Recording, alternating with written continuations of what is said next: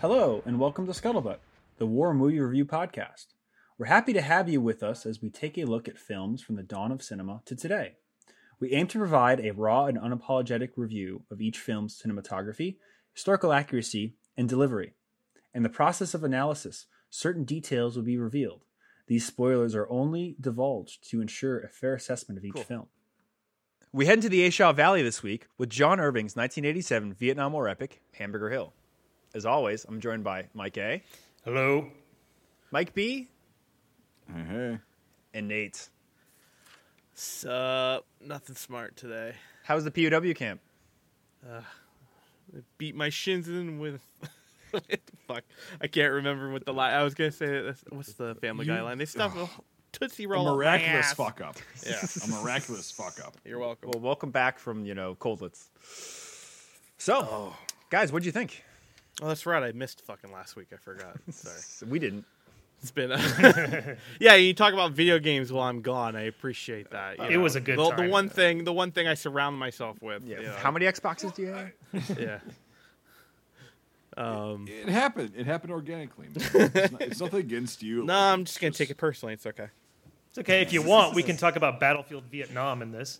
Nathan? Ugh. Nate. Well, I actually like that game. Nate. Actually. It don't mean nothing. Not a Rising thing, Storm 2. okay? Yeah. Don't That's mean what nothing. I wanted to say. Not a thing. I wanted to say that, but I couldn't remember how it went, and I didn't want to embarrass don't mean myself. nothing. Yeah. Didn't you watch the movie today? Yeah, but it's called a recollection problem, and I have it in spades. ADHD? So, yeah. It's okay. He remembers the fact that he saw the movie, so that's important. Yeah. A movie. Yeah. Lots of mud and a balloon. Someone's head as a balloon, and Well, that's that's fine. It was there. It's always fun. I'll have to say, so this is the first time I saw this movie. There were some moments kind of like that where I was not expecting some of the carnage and some of the violence and stuff like that that jumped out at me. I was like, this is a little more hardcore than Platoon. In some of it. Yeah, a little bit more gore and Yeah. It was more raw and unapologetic. God damn it. Those are the words that are Big going to and bury me, bold. dude. Like, I I can't got a escape quote, but I'll them. save it for later. I'm sure you got a million of them. But cut off your Johnson. But well, I'll just jump in here after Michael. So I haven't seen this movie for probably about 10 years, and it is way better than I thought. And as I was watching it, I was like, fuck, why did I not watch this more? Like, it's just so good. And it put me down this crazy rabbit hole where I was like, well, what did they copy? Like, this film is like crazy. It reminds me of this, reminds me of that, like whatever. And I found out something insane. Platoon was released in December of 1986. In June of 1987, Full Metal Jacket came out. And in August of 1987, Hamburger Hill came out. Meaning that basically the three, biggest Vietnam War movies, if you can argue that, came out within 9 months of each other. They were all in production at the same time. And they really couldn't steal shit off of each other. So all three of them are kind of their own iteration of what the Vietnam War was for different people or for different reasons. And looking at those things, it's interesting how they took different paths. To me, Platoon really is the general story of a guy in country in Vietnam. Besides that last battle, but like generally, you get 11 months of humping and then one firefight and 2 weeks of R&R, and then you're home. That's a very general Vietnam experience. Full Metal Jacket, it talks about the training, not the whole fact that they built, Vietnam and UK. We'll talk about that another time. But it really focuses on, preparing men for war. This movie is about a battle in Vietnam, and that's it. And that's why I really love it. The only way you hear about stuff is like through guys talking about what's happening back home. It's none of this like in your face fucking bullshit, politics, XYZ. It's about guys trying to take a hill in Vietnam. And it does it so well. It's like the only film for the Vietnam War that's about a battle. The culture's there and everything, but no bullshit. Like, we're going to take the hill and that's what's going to happen. And in all its gore and horror and, the reality of what happens when you're trying to defend a position like that. And I just really like it. I just forgot how good it was. And this is not even to mention all the stupid shit that's incredibly correct that I could go on for hours for. I mean, like, there's probably shit I missed, but there's so much, like, Vietnam War things in this that are crazy. The rucks, first off, they're great. The fucking uniforms, just the mud. There's so much in this film that like just puts it above other Vietnam War films, and it really is just a great film, and it just really blew me away. I'm like, fuck, I really got to keep this in my Rolodex. It's just it's about a battle in Vietnam. That's what it's about, and it does it really well. So, Nate, what do you think? What? What do you want? No, I mean, sorry, I was like, I was deep in thought. No, I mean, I had seen this, during 2020, I think, and it's definitely grown on me in a better light. I kind of thought it was kind of like a, I don't know, B-rated movie, but as I've watched it again today, I have a new appreciation for it. I think it's because we've seen a lot of trash in the last year and a half, so I think that has something to do with it as well. No, it's a very interesting take. I mean, I second everything Brian said. It also is does a very interesting way of. However, I do think it does touch on politics, but it touches politics through the men, not through situations, and not through like the area they're in. I think you get to know and you try to understand how politics are influencing the dynamic of the people within the squad. I think that's something that is very prevalent and very relevant within that. And so, other than that, I mean, I guess I normally talk about editing and cinematography. I mean, nothing really screamed like groundbreaking to me of the time. It's very kind of 1980s style filmmaking, but there are some very very unique and I think very impressive props and dynamics of each scene. So like, helicopters landing and taking off, like jets flying in the background of a guy's reaction like that. I don't know whether the jets are real or not, and I would assume they are because of the tree dynamic. So I think all that is practical. So that is very cool to look at, and those impressed me. The practical effects impressed me a lot. But in terms of cinematography, it's pretty basic. But the dynamics of how much stuff is in those scenes impressed me. I was a little pulled off when I heard foxes in the jungles of Vietnam. So I am a little like that's what those sounds of like are. Those are foxes. So One more time. So those Sounds are like a fox total sound fucking. effects. Yeah. There you go. But yeah, no, those are fox sounds and stuff like that. But other than that, I mean, like it's really good. I really enjoyed it, and yeah, it's I think it's one of the highest. To me, I think it's probably going to be a pretty high Vietnam film in my book because it is very interesting. It's also very funny because the main guy who is like the sergeant, my wife watches like CSI or not CSI, Law and Order, Strict Steiner. I don't know the dude who's been on Law and Order forever, You and don't he's even know like, what the fuck you're talking about. yeah, I don't. That's why it's my wife's shows, not my shows. I just have to watch them because I'm in the room. Mike B, I know you know this. I know you know. I know you know this. I know you know this. Don't jump on me, okay? But I'm not jumping on you, buddy. He's like the main bad guy in Law and Order. It's just funny to see him young and not like trying to do crypto market terrorism and stuff like that. Whatever the fuck they're doing now, I don't know. Anyway, it was good though. I enjoyed it. Mike B, since you jumped on me for not knowing the shows of Law and Order, do you know the show's dynamics, or are we... SVU, CI, or what are you talking about? I don't know. Whatever the dude who's like stickler, striker. I don't know. You just asked me, and you failed the question. So we're gonna go with.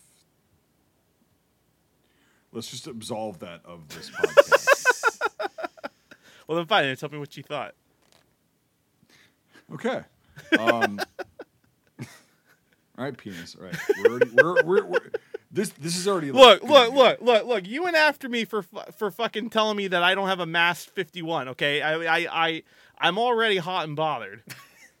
But yeah. So Brian basically said a lot of what I wanted to say, to be honest. But like, yeah, it was cool. One thing I wanted to kind of touch on is like the sound effects, Nate. Right? So like, you and I worked on the sound effects for Reveille, right? Mm-hmm.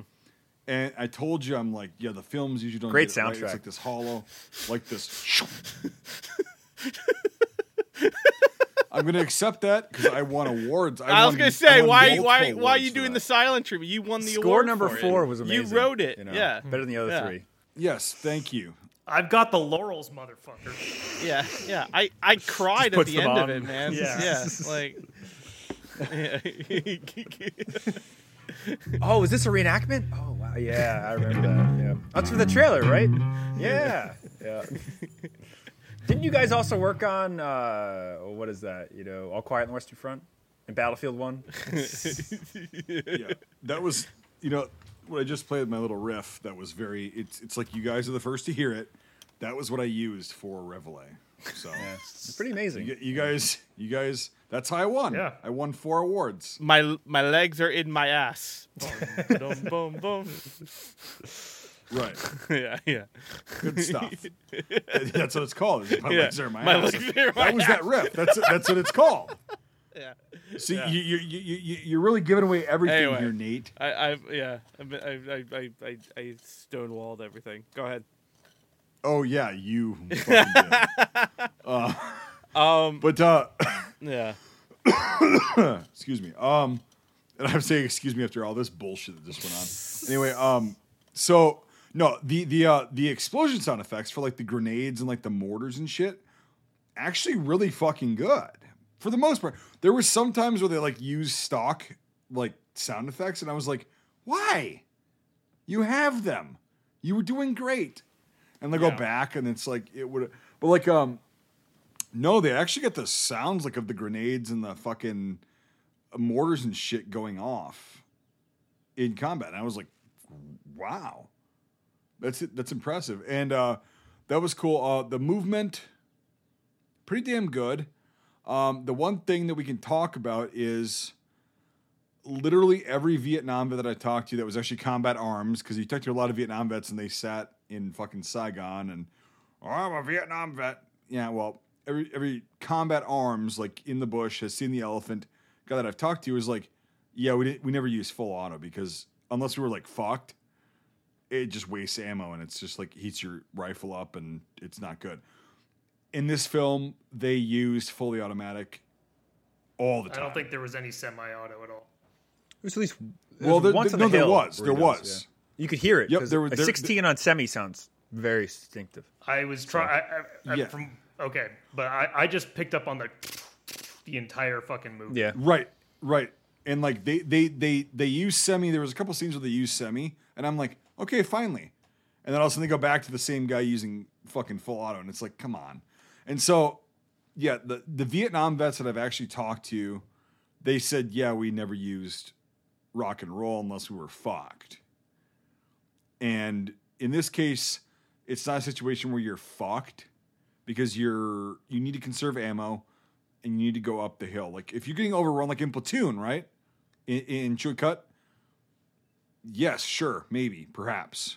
But like every single Vietnam vet, like because I told them I was like, yeah, we never used anything except semi when I was in Iraq or anything. Like it was always semi, right? And they're like, yeah, us too. Like we never went on full auto. And I'm like, okay, interesting. That could be an anecdote, but like I've also seen interviews on YouTube where they're like, yeah, we didn't use full auto because it wastes ammo. It's hard to control. Even with an M16, it's hard to control full auto. And it's like you're wasting rounds. They had 20 round magazines, most of the guys during Vietnam. It's like 20 rounds is not that much. Even with semi, it's not that much. But anyway, we'll talk about that later. But besides that, like the gear, the kind of interaction between the guys and everything, I actually like watching it 10 years after I watched it last. Pretty decent. Like somebody said, it got political to an extent, but it was the right amount of political because that's what the shit that the guys on the ground have been talking about. You know, the racial shit, the music stuff, the fucking whatever.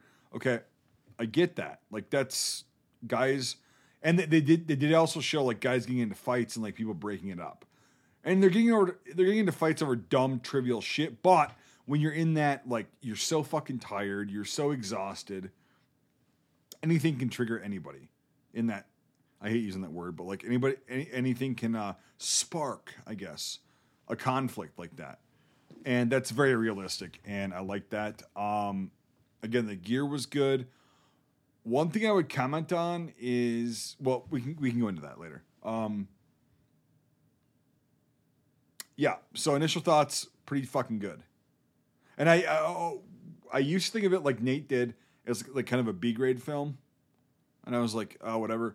Now that I've watched it again, like my frontal lobe has actually developed. I'm like, this is actually, it's actually quite decent. So yeah, now that my frontal lobe is somewhat developed, I feel the same way. It's it's something that I did notice is that I didn't realize how much of the beginning was kind of like downtime, and I actually really enjoyed that through this time around. Like before, I thought it was kind of boring, but I liked the setup to everything. Within that dynamic of setting up the dynamic of like FNGs and all that kind of stuff, and I really liked the cinematic terms of there were a lot when there needs to be activity. There was a lot of activity shown. Again, the shots of the film were not like groundbreaking cinematic or cinematography, but what was in the scenes was very impressive. Helicopters low flying, lots, rice paddies in the back, lots of training lots of headquarter like things, and then showing like the whole thing with was it Nathaniel Vick? Was that the term for what they used? This is Han. Yeah. Was it Nathan Vicker or something like that? Nathaniel Victor, Mr. Nathaniel Victor. Mr. Nathaniel Victor. Yeah, I liked that because I'd never heard that before. So, and I forgot about that since the first time watching it. So I was just curious, but yeah, no, that's really cool. That's your name, Nathaniel. It's not, but thank you. I've met Nathan a few times, so it's definitely Mr. Nathaniel Victor. He'll fuck you up. I'll take Nathaniel Victor. That's fine. He was a loan shark in a past life. But what do you call it? Fuck you, pay me. I liked the fact that there was really no crazy cinematography. The only real thing that you could say was like the best shot, or at least I really liked, was the beginning where it turns from the wall, the Vietnam War memorial, into fighting, and I really like that. Like I really think it worked very well because there's names on a wall, but like when you bring it back into the events, I feel that was really cool, and I totally forgot about that whole thing. I was like, fuck. But I really love the fact that it was very practical in all the things because I don't know, like. Vietnam War movies are usually one of three things: a big battle that's crazy, a political whatever, why are we here, like Good Morning Vietnam, or just like a slow trope, like walking through things, like Platoon. That's what you get. So like, let's look at We Were Soldiers, or the Long Tan movie we did a few months ago, the Australian one, I can't remember. Danger Close. Danger Close, yeah. Like, they're all the same shit, guys in contact doing things. But I much rather like the Hamburger Hill style of things rather than like an artillery shell getting shot from the base camp to here. And it's like, it's cool, but I honestly like the older style way better. Like I love being with the guys in the field, in the event, with just the real shots taking place. Like it just goes to show that like you don't have to have these crazy grandiose ideas that they do today to like convey a story. Like, and the other thing I'll let you talk, Michael, is We Were Soldiers, like, oh, it's a great film. There's some bit trickery and things like that. But then you have the whole civilian sideline and stuff, and like in the States, and like, okay, whatever, that's the thing. But like, you don't need that for the story. The whole thing about this film was guys in a battle in Vietnam, and everything around that just supports what they were trying to show and do. And it was really refreshing, to be honest, because modern filmmaking is just so over flashy and over the top. And it's like, this is where I interject fucking Scorsese, like, oh, I hate Marvel. But like to a certain extent, it's like have to do this stupid shit. Like, they did it 30 years ago, and it's fucking great. We're talking about it now. Yeah. Why can't you do that, again? There were a number of things in this, talking about the realism of, there were parts where mortars were going off, and like you see people getting blown up, and it just felt like just real. Like, it just felt visceral. Like, Jesus Christ, those guys are getting blown up. Like, it, and you see like the shards of the trees and stuff like that. And I was just like, fuck. That all I thought was really good. I also liked, I liked a number of the characters in it. I thought a number of the characters were really interesting and were kind of different from your typical Vietnam War film. I like the, I'll be done in a second, Nate. I like the Doc character, because, the Doc in most war films he's usually like the character who kind of is holding people together. He's always kind of seen as like he's almost like a father figure in a way, and he has he seems stronger in some way. I like how the Doc character in this film is like unhinged. He's like he can't take it anymore, and he's just completely sometimes losing his mind. And I don't think I've ever seen that with a medic before in a war film. So I thought like some of the characters like that I thought were really, really good, and the actors really brought it. Nate. I was only gonna defend my cinematography comment. I only mean what I mean by that, Brian. Mainly, I think what I'm trying to say is that there is nothing that makes the shot placement not 1980s to me.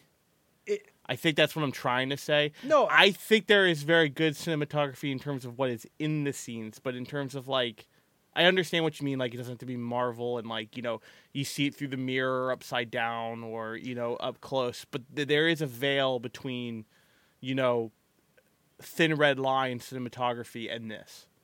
For sure, and we're totally on the same page. I'm just saying that this is just a film as far as it's shot, but it's the way that they edit it and what they're showing in frame is what matters, not the way it's being shot. Correct. No, I agree. And it's just a lesson in like you can just shoot a scene, but with a shit ton of detail, and still get great. You don't have to have whatever. So no, we're on the same page. But okay. I think it supports the fact that like again, you don't have to be this crazy like Kubrick kind of guy to make a really fucking good movie. You just have to do. You just have to have every asset you need in the frame. You have to do if you do all your homework, you're good. Or you don't have to be Kubrick to have good cinematography. Like you can do good cinematography can still be what the tradition is said of that time period and or going back to the basics. Like you can have good cinematography with a really good pan. Yep, for sure. But there is nothing. There is a difference between, All Quiet on the Western Front and this in terms of cinematography. It's also the modern time for now. Our expectation of now cinema is to have a lot of cinematography that kind of is breaking the mold and or show a different aspect in a creative like nature. But I think that, you can still do that with a 1980s pan with 4 Hueys running in the background of rice grass with Han, cutting wire. Like you can still have that. So. Well, I think interesting comparison to like, the 80s making a film about a very bad battle and then 20 teens making a movie about a very bad battle is Hacksaw Ridge compared to Hamburger Hill. They have to go up there multiple times. They have to do all this bullshit. You get some backstory. And Hacksaw Ridge is a horrible piece of shit. It's a horrible piece of shit. A horrible film piece of shit that's just fantasy. I will watch it and I will enjoy it, but it's a horrible piece of shit. Yeah, and that's when it's just like, like knocking grenades back and all this stupid shit. And it's like, you don't have to do that. It's just like, this is just like, this is so pure as far as cinema, like, filmmaking stuff is. It's like, oh my God.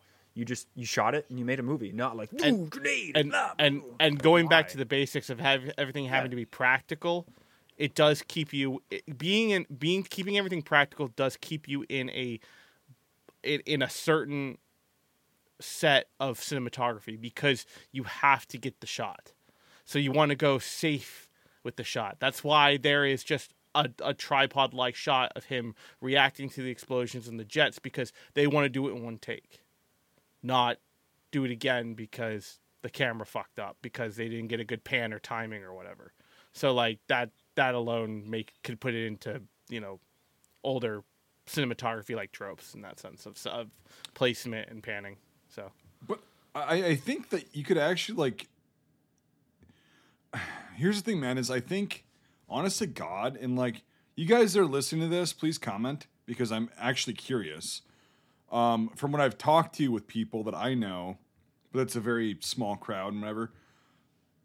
I think that people crave practical effects because there's been so much fucking cheap CGI. Oh yeah, not cheap as in cost wise, but like not good quality, right?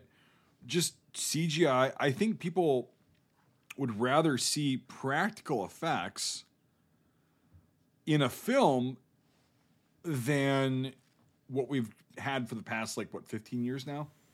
Where it's been really I must bad. say 30 since the early 90s. Really, the Phantom Menace really kind of started out. Well, actually, no, that's the. No, it's late 90s. Yeah, I'd say it's about 25 years. I would say that in terms of like what I like to see, like for example, I will use All Quiet just because it's relevant and probably the most recent film we've reviewed. Mm-hmm. There are very interesting shots, very interesting scenes where I get it. They had to use CG because making 10 to 15 World War I tanks would be impossible on a budget that wouldn't cost $1 gazillion. I understand that. Right. However, and I can't remember off the top of my head, there were a few shots where it's like that looks cheap. The parts where the guy gets burned looked really bad. I can't remember off the top of my head, but like certain aspects, it's like you need to have what I always tell people in terms of just what I crave in a movie, just dynamically, is I like to have things that are practical, and I like to have things, if they have to be CG, they have to be subtle, and they have to be or fill the impossible. Yeah, and you better damn well make it good because if it looks bad, it's going to pull it down. Unfortunately, CG is used more of a crutch than a tool of content now.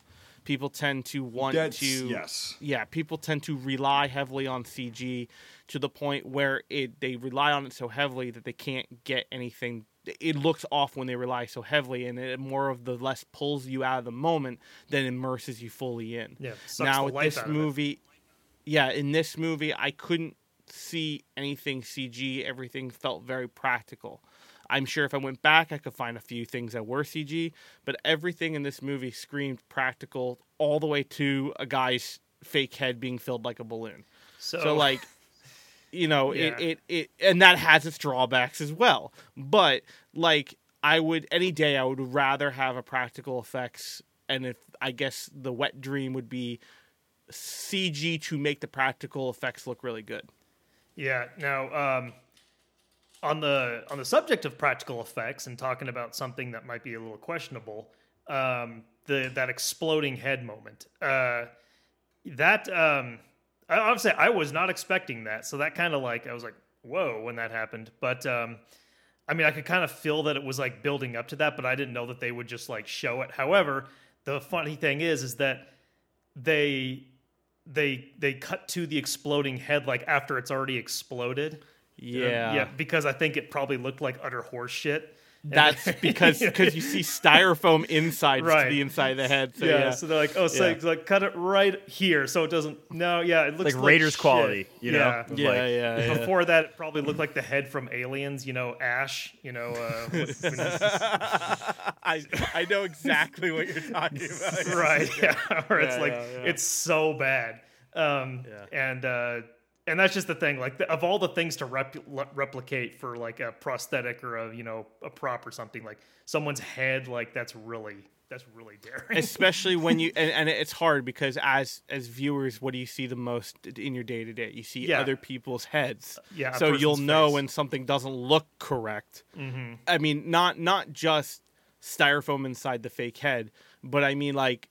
That's why when you see like prop heads before they explode, something just always looks off, or the wax figurine always looks off. It just doesn't look good. Yeah, and it's meant for a mid distance stay away explosion, like the guy in running man who runs past the collar boundary, and his head is in his his head's in his shoulders, and all of a sudden just pops like a balloon, like pop.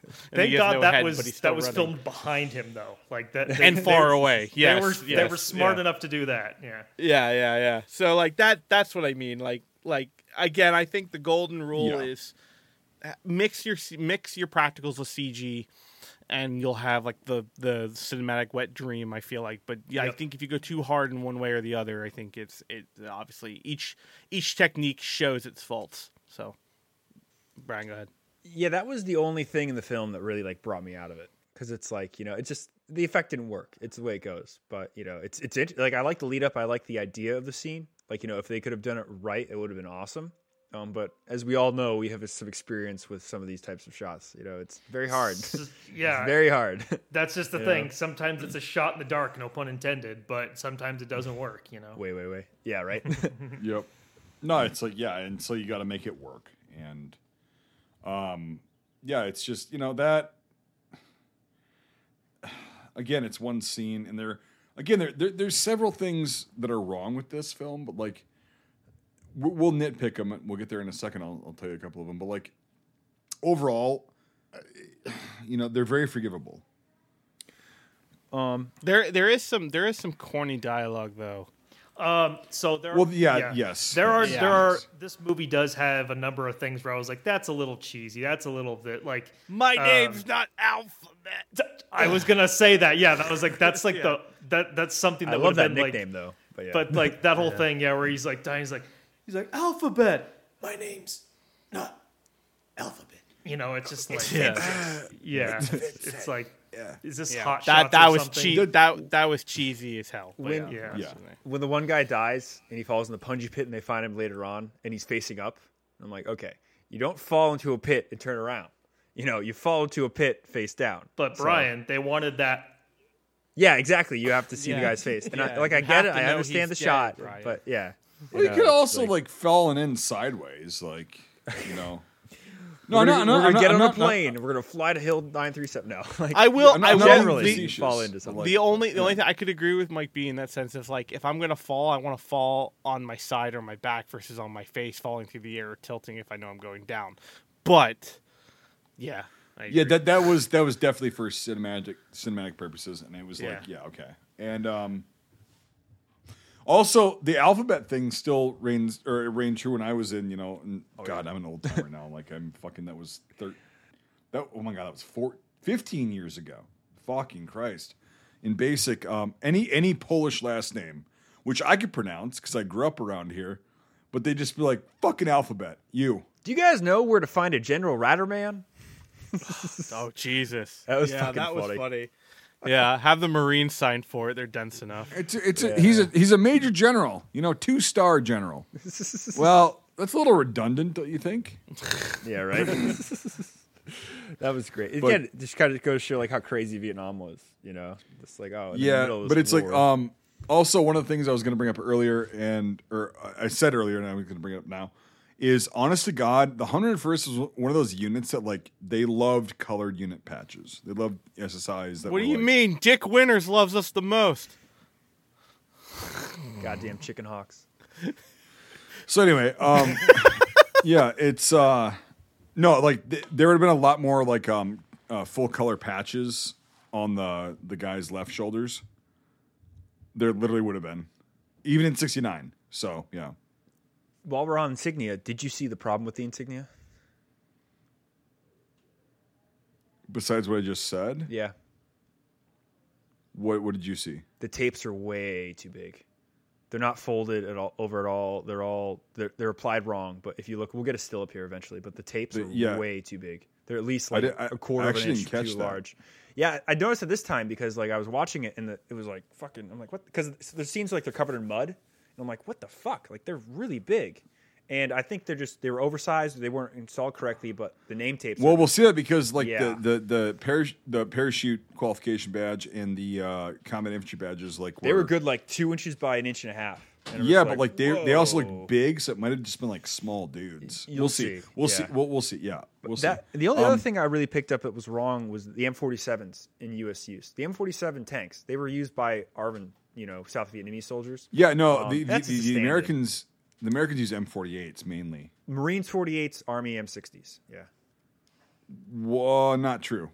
In 60, Mostly true. well, Sheridan. no, the M60 was like, well, the Sheridan, yes. Even then, the yes. 101st really only have the Sheridan because they were a light armored unit. So Yeah, the and cav so units all like had that shit. Yeah, the M60 was like, it's a heavy tank, so like it didn't really get along well, and they were there, yes, but like it wasn't that much. No, like, any of those big ones. Like for example, I knew a guy. He was an engineer in I Corps, and they were engineers and they were wrecker crew. And they had the only wrecker that was survived long enough because the Vietnamese would attack them, or the Viet Cong, because they couldn't pull anything out of the it patties. was Vietnamese. Yeah, So for like the longest period of time, they were like the one wrecker that could pull M60s out of bogs all over the I Corps, and they were targeted like heavily. So yeah, it's a big problem when you have these heavy vehicles in this fucking country. right, and no the roads, M48, basically. like I talked to a Marine tanker who was a crewman on an M48. He was a loader or a gunner, and he said when monsoon season came, like we just sat up on a hill. We didn't fucking move. He's like, we just sat up there. It was a lot of indirect provided, fire. Right, exactly. And There was a tank battle though during the war. PT-76s and M48s. Sure, that's fine. Like, it's 15 years, one tank battle, one massive one. One tank on tank battle, yeah. Six PTs and a platoon of M48s, I think. For the most part, both sides, like, it's not good terrain, and it's more of a liability to. Hey, Nate, if you were sitting there doing this in person right now, I would punch you so fucking hard you'd be shitting teeth. It's not even Vietnamese propaganda. Fucking wrong country, dude. But that's the only other thing that was really wrong, But you do see 47s in country, but they're always with the ARVN. They always look really cool too. Yeah. And so that's some of the stuff that I love though. While we're on the subject, was ration socks on their fucking rucks. That was really cool to see. If you guys don't know what ration socks are, basically you would take a sock and you would fit as many fucking tins of sea rats in there as you could and tie it onto your ruck. And a few of the guys had those. And also, as they fought in the battle, the socks got smaller, which was fucking cool because it means they're eating their rations. So that's something that's super Vietnam that I really don't see in a lot of other places. I can't actually remember where I've seen it, like in other films. But when I saw that, I was like, fuck. There was like one scene where this guy runs out and you see it swing on his back. And I'm like, oh, that's fucking cool. The mud, even though it was the wrong color, it should be clay, the red color. it would be red. Yep. Yes. Because they did shoot this in the Philippines. At the They same should have time shot in fucking Georgia. Well, Georgia doesn't have as many Hueys as they do in fucking, Philippines. Correct. Yes. Taped together magazines, that was really cool to see. And especially them loaded on the bottom at different times. Like guys would reload, you'd see that. What do you call it? The vets versus the FNG. The guys like wearing the fucking flax versus not. Dudes did wear flax into the field though on occasion, so that's not always wrong. Yeah, no, and actually some Army units and Marine units actually that was like their SOP. Like you're gonna wear your flag. Yep. But like down where these guys were, they were in I think 2 Corps, right? Yeah. Like Central the bottom Highlands. of 2 Corps, top of 3 Corps, and it was like it was unit SOP, and they were like, don't wear flags. It's just gonna drag you down. It doesn't do a fucking thing either, which they were actually correct. Oh yeah, it's fragmentation if it's anything. Yeah, it's like a defensive thing, not an offensive thing. But and that was cool. And then the chin straps too. Did you notice that? Oh, on the back or The some guys had it FNGs hanging would- down too. Oh Well, yeah, the FNGs yep. would have their chin straps on. Yeah. And the old guys would either have them hanging or back. It's like, it's not that it's going to snap your neck. It's just uncomfortable if you fall, which you do when you're, moving, when you're doing bounding shit, whenever you fall and it like hurts your neck. Yep. So there was another cool scene where they get into combat and all of a sudden they're trying to reload the 60 and the guy's putting the belt in wrong. He's getting yelled at.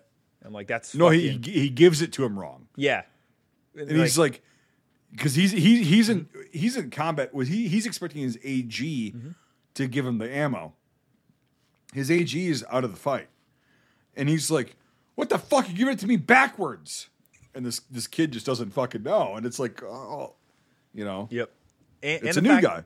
Exactly, yeah, and it's like fucking. I've tried to put a belt in backwards in a 34 or 42, and I'm not thinking in a reenactment. Like it happens. It's just stupid shit. If the can's not loaded right, you grab the whatever. It just is what happens. And also, if you're very well trained, that's not going to happen. But this guy was not. True. It's like Yeah. But yeah. the other interesting thing too is that when they're getting to fight in the jungle, they're like, I don't see anything, and they just start shooting. And it's like that's so legit because unless you see muzzle flashes, they're distinctive things. That's like the real difference between like later on when they're in the actual battle and you can set some positions and whatever versus just fighting in the jungle. And that's on the subject, and I'm talking about everything, but like it's cool how the jungle degrades as well as the fighting goes on. Like it's very lush, less and less of it, and great. And then because if you look at the real photos of Hill 937, it's fucking just like the soul. It was bare at the end. Yeah, it was bare. It's just fucking crazy. But it was cool. In a way, which I love this in films, like the landscape becomes a character, and the hill becomes a character. As they degrade, so does the terrain, and like everything around them turns to shit. I'll say this too: the First World War was the same way. When we got involved, everybody thinks it was just this barren wasteland of like no man's land. No, that's not. The Americans mostly fought in wooded areas, like on the southern part of the Western Front, which is where most of the Americans actually were.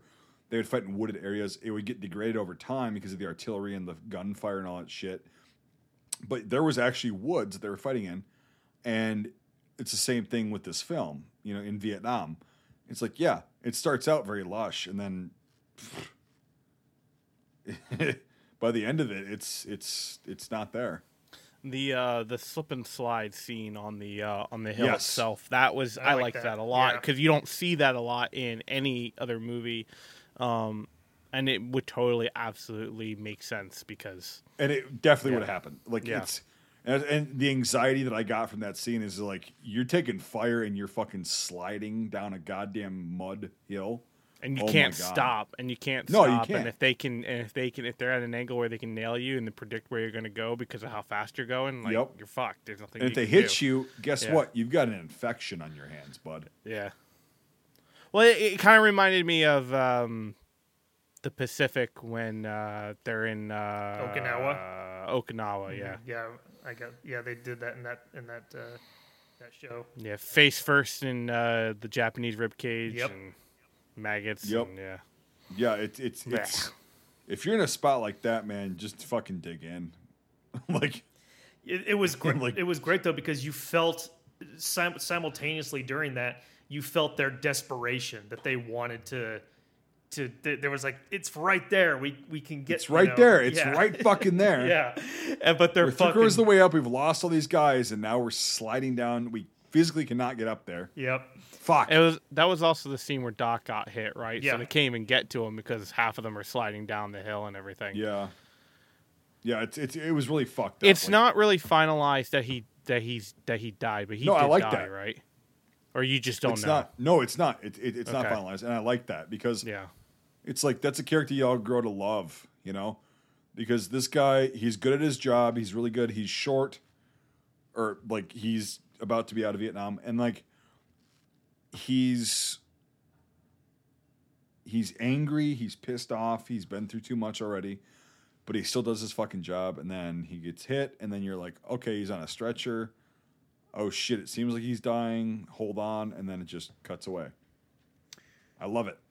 The other thing too, Laurent, is that how exhausting they show combat being, which I love. It's not like this pop you through the woods. Oh, we gotta shoot a guy. There's a guy over there. It's like throw a grenade. It's like no, like holy shit, like fucking 7th time, 8th time, 9th time going to this fucking hill. And the Vietnamese too. Exactly. Yeah. Just like they're not all like they're not all like fucking gung ho at the end. They're like They're shooting. They're like popping up shooting, and they're lobbing grenades and not very far. And it's like, dude, these guys are fucking smoked mentally and physically. It was interesting to see the M24s going off too from those dug-in positions of them throwing them because you don't really see a lot of Vietnamese throwing grenades a lot in. They're not M24s. They're the Type 69s, the Chinese ones. Okay. Smaller stick grenades. The smaller stick grenades there in Vietnam. Yep. You always complained that IMFDB has drilled holes in all their D-mills. Trust me, it'll happen again. There are so many Chinese grenades in this. It's great. There's like barrages of them, And what I think was cool too is they show that they're not always weapons that kill. That they land nearby because they are stun grenades at the end of the day. They're really only they are exactly. They only kill really the point man in the beginning, and they show one like hitting him directly. So that's it's also the way that those grenades were designed is it's like a mini M24, but like M24s were offensive grenades, right? And it's like. They're made to stun because they don't always fragment. Sometimes they just split open and it's just the concussion, which sucks. It's not fun to be around, but it's like, yeah, sometimes a piece of metal will come off of those and hit someone, and it's devastating. You know, it's 30,000 feet per second, and yeah. And just the way that they like also had some of the camera jitters like by explosions, I thought that was really cool. Like when the lieutenant loses his arm, you know, and that was a very interesting because he's like so into it, and then blackjack 4-5, you know, like it's slow, it's methodical. I wasn't sure what happened at first when they did that. I was like, well, just like him, you kind of like are in his head as it happens, and there's so many times where they use that jittering to do it, and I love the fact like towards the end of the film when they use the music to kind of like bait you. They're like, oh, they're getting there. They get into the top, and then like that explosion happens, and then the music just totally stops. Yeah, and then you're like, oh, what the fuck? And then later on, it's like, oh, they're gonna get up there, and then it happens again. You're like, kind of like blue balling you, like just like they were, like fuck, Jesus, like this is fucking gonna end. Like oh my god, but it's just really cool use of sound and just again little things like little camera jitter. Yep. Like for an explosion, not some like the grenade is flying through the air and you can see it cross over a map of North Vietnam down the Ho Chi Minh Trail and into this guy's arm. Like, no, a guy threw it 10 feet away and exploded, and this is what happens, you know? And the scene with the lieutenant, too, when he had his arm off, it wasn't like overdone. It was just, all right, okay, all right. That was an odd cut editing wise. I know what they were trying to do, and I get it because they're trying to make it show like, okay, that guy died and he's just talking weird. Like I get the whole cut with that, but it was an interesting cut of way to show that. Are we talking about the same scene? The lieutenant who gets killed, who gets his arm blown off on the radio. He's not dead. No, I know he gets his arm. The radio guy dies. His RTO dies. His RTO dies, and then his arm's blown off. And the only reason why you know something bad has happened is that it cuts immediately to a shot, another shot of the same dynamic shot. It's obviously like he's there, and then it cuts to a new shot in the same explosion, and then it shows the after effects. And there's kind of like no. It takes you a second, almost like a beat, to process what's going on, and I understand why they did it because they're trying to show like this exploded and now something's changed and we don't know what yet because you only think that the RTO died and not that he's injured or significantly injured. I understand the reasoning. It is a little jarring though, the way they did it. I do like to pick it up where the guy slides down the hill and he's the one that notices the injury, and like the look on his face of like, oh, I got to take care of you. Like, you got a problem, bud. Yeah, and also, so with that, they did a really good. Well, okay, there's a couple things. So on the radio, when you're saying, whatever number 6, that's your officer of whatever, if it's a company or a battalion or whatever. 6 is the officer. And so it was interesting at the beginning, like when they were out on ops, and the platoon sergeant, the E7, was answering the radio and he was saying so-and-so 6. I don't know if they just didn't know or like they were doing something weird because he would usually be like, I'm so-and-so 7. That's your platoon sergeant. That's your highest enlisted of that element is 7. 6 is your officer. And I don't know if he was doing that because like it's a new lieutenant or whatever, but like whatever. And then the lieutenant, later on when he's on the radio, he's identifying himself as 6, which is accurate. Right? And I don't know why they did that. But with that being said, the lieutenant was also not wearing any collar insignia. Nothing to identify him as a lieutenant. Very fucking accurate for 69 especially.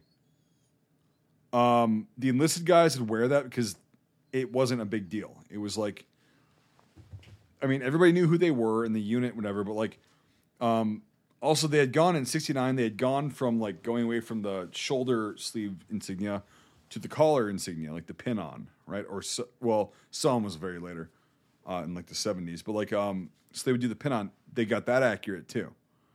So whoever was the advisor for this film did a pretty fucking good job. Except for like the 101st would have had colored patches. They would have had full color patches, a lot of them. They were one of those units. Like, the 25th, in like Platoon, they did this too, where it was like there was a couple colored patches. Most of them are subdued. 4th ID was mostly subdued, from what I know. 1st Cav was mostly subdued after Drang, and then whatever. But like the 101st, the 173rd, and the 82nd, the short time they were there, they mainly had colored insignia on their left shoulder. So, I mean, yeah. But with that, it's like whoever did the insignia did a good job. We'll talk about the name tapes later when we get it pulled up. But like, we'll talk about that. But like, as far as rank and SSIs, cool. Yeah, multiple times, you see, I think Doc has like a collar rank, and he's got it flipped over a lot, and it's just this cool little thing. Well, he's an E4. Yeah, he's a specialist, fourth class. Yep. Yeah. So that's it. That's very accurate as well. So, yep. No, it's just so interesting, I was just rewatching a bit of the combat sequences. It's just really well done, and there was they one did a funny- lot of fucking research, and like they had to have had a lot of input from guys that were there. Yeah. Well, apparently, they must 1986 have. was the year America decided to deal with its reckoning of the Vietnam War and make a fucking million films. Yeah, maybe. And I was even talking to Nate today. Good Morning Vietnam came out in January of '88. Like fucking, like within a year, you get 4 Vietnam movies. Well, then like, in what the '89, you have Casualties of War. fuck? Yeah, That's another one that we're gonna have to do someday because that's a very dark one. Mm-hmm. Yeah. Well, that's too political. I've seen it 1 or 2 times, and like I don't know. It's just nothing's. We'll gonna have to beat this film, rewatch I that think. eventually, though. We will. We'll have to do I it. mean, We'll have to do it. I could be wrong, but I don't know. It's like Because it's just crazy. That's when the that- Americal became the 23rd Infantry Division. Oh, this is how. That's Anyway, that's a different film, different discussion. Yes. Yeah. Join us in 16 weeks. when we So the review- Civil War started in 1960. yeah. No, hey, Nathaniel, 1860 something. Nathaniel, I'm not doing that tonight. We're not going there. I'm staying on topic. I'm We're staying not on going to track. talk about Panzer tactics tonight either. No, no. Okay. One thing I loved and it made me realize that you can't do this today, like they did in the 80s, was like all the helicopters and everything. But we all know like Apocalypse Now, the helicopter scene is amazing. They use Filipino helicopters. We all know platoon sequences. They have these helicopter scenes that film in the Philippines. This one they film in the Philippines too. But there's one thing in this I saw that I haven't seen in any other movie that I love, and it's insane. When they get picked up, which at first is really cool because they get picked, literally Huey's landing and picking up. I think they did that in We Were Soldiers. But it's just cool to see, like, guys, okay, now you're going to where you need to go because troops aren't stationed at the airbase. They're 2 different places. But when they're getting picked up, they have a long shot, like in the distance. There's 2 fucking Cobras circling the formation. Security. Yeah. And I'm like, okay, I don't think there's any airworthy Cobras in the world anymore. Like, or at least there are. There's a handful. There's like B-17s, But fucking, you literally have 2 fucking Cobras pulling security, just like for a 10-minute scene. Like, holy shit, that's fucking awesome. It was again. I'll call back to the cinematography discussion of the jets going over the hill and dropping napalm. Mm-hmm. Like, I really think that's real. Like, that's real practical jets flying over. It didn't timing look the CG at pyrotechnics. all. No, and it's also very hard to do. It would also be very hard to do Yeah. CG in 1987 to show jets going behind trees. Yep. And then that's all practical. They also 100%. have the long shot of the helicopters moving out. And if you look really close, you could see like fucking water towers and stuff because it's a really long shot like through a valley. But they literally have like fucking 10 Hueys flying through a valley like a mile away from the camera. Like it reminds me of those like Vietnam War newsreels or like guys sitting on fobs or like watch the attack going. And it's like, again, there might be some modern stuff in the shot, but you can't help it because they're fucking 5 miles away, across a jungle valley. Like how cool is that? But you just can't get that today. Like today, it's going to be 2 real helicopters and like all the rest CGI, just like Danger Close, all the other ones. I mean, it's just a different time. But like, it's just like when I saw the Cobras, I was like, really? That's fucking awesome. Like, there's no other film that has that. And again, it's just for some security. You don't see them again. Like for the whole movie, it's just this one stupid scene that's totally correct for 1969. That unless you're looking for it, you'll see it. Like all the wives that are made to watch this film, so their husbands or significant others, like aren't going to pick up on the fact there's 2 fucking Overwatch Cobras.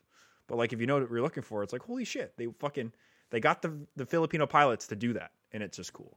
So well, also it was good that they actually showed like I don't know if you guys picked up on it, but like they showed when they were being dropped off, they were picking up the other unit that had been there for a couple weeks, and they were like not just the wounded guys, but like they were picking up the guys that had been there. They're like, okay, dropping you guys off, picking you guys up. And from every person I've talked to, combat arms that was in Vietnam, did that kind of shit throughout the entire war. They're like, yeah, that's how it would have gone. Like they would drop the guys off. They'd get their perimeter. They'd get briefed very quickly on like, here's where we've been sitting. Here's where they're coming from. This area is pretty quiet, blah, blah. And then they would just get on the chopper. So it's like, you got 30 seconds. And they showed that in this film where like the guys, they're not wounded or anything. They're just like, hey, I need to get the fuck out of here. Go back for a couple days, wash up, do my thing. And then they're going to go right back out there. I think it was 3 weeks in one. You're out in the boonies for 3 weeks, and then you come back. Well, it was, again, that was unit that. SOP. It was but I think that was pretty standard for this point of the war. It was very unit dependent because some guys would go out there for a week and they come back for 3 days and then go out there for another week. And Shortly after this, too, the whole war changed with the strategic Hamlet program and stuff. And the 101st, they did a lot of like garrisoning of villages and stuff like that. And so it's, it does really change. This is kind of the end of the search and destroy operations on a mass scale. Exactly. And that's the whole thing with like search and destroy. Like even the guys that I've talked to and like I've read about and everything, it varied. It was similar, but like it was like, yeah, you're out there for 1 to 3 weeks, depending on your unit, and then you're back for 1 or a couple days. Then you're right back out there again. And it's like, fuck. Whether you get airlifted in or you just walk back in. And that's why like all the boxes and shit like that were made at that point, they were very reinforced because they were made to be, okay, this unit's been out there for 2 weeks, they're running low on this and this. Okay, cool. Kick it off the side of a fucking chopper that's 100 feet off the ground. That box has to be able to withstand the impact and be good to go. Okay. When they're also dropping off the men too, just to reiterate it, they don't touch the ground.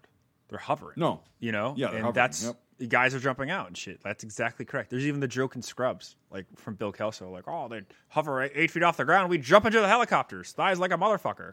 They'd jump up on the rails and they'd like use that and jump in. Yeah. And yeah, it's like that's again, it correlates to a lot because I actually have the good thing about like being our age is like I've talked to a shitload of Vietnam vets.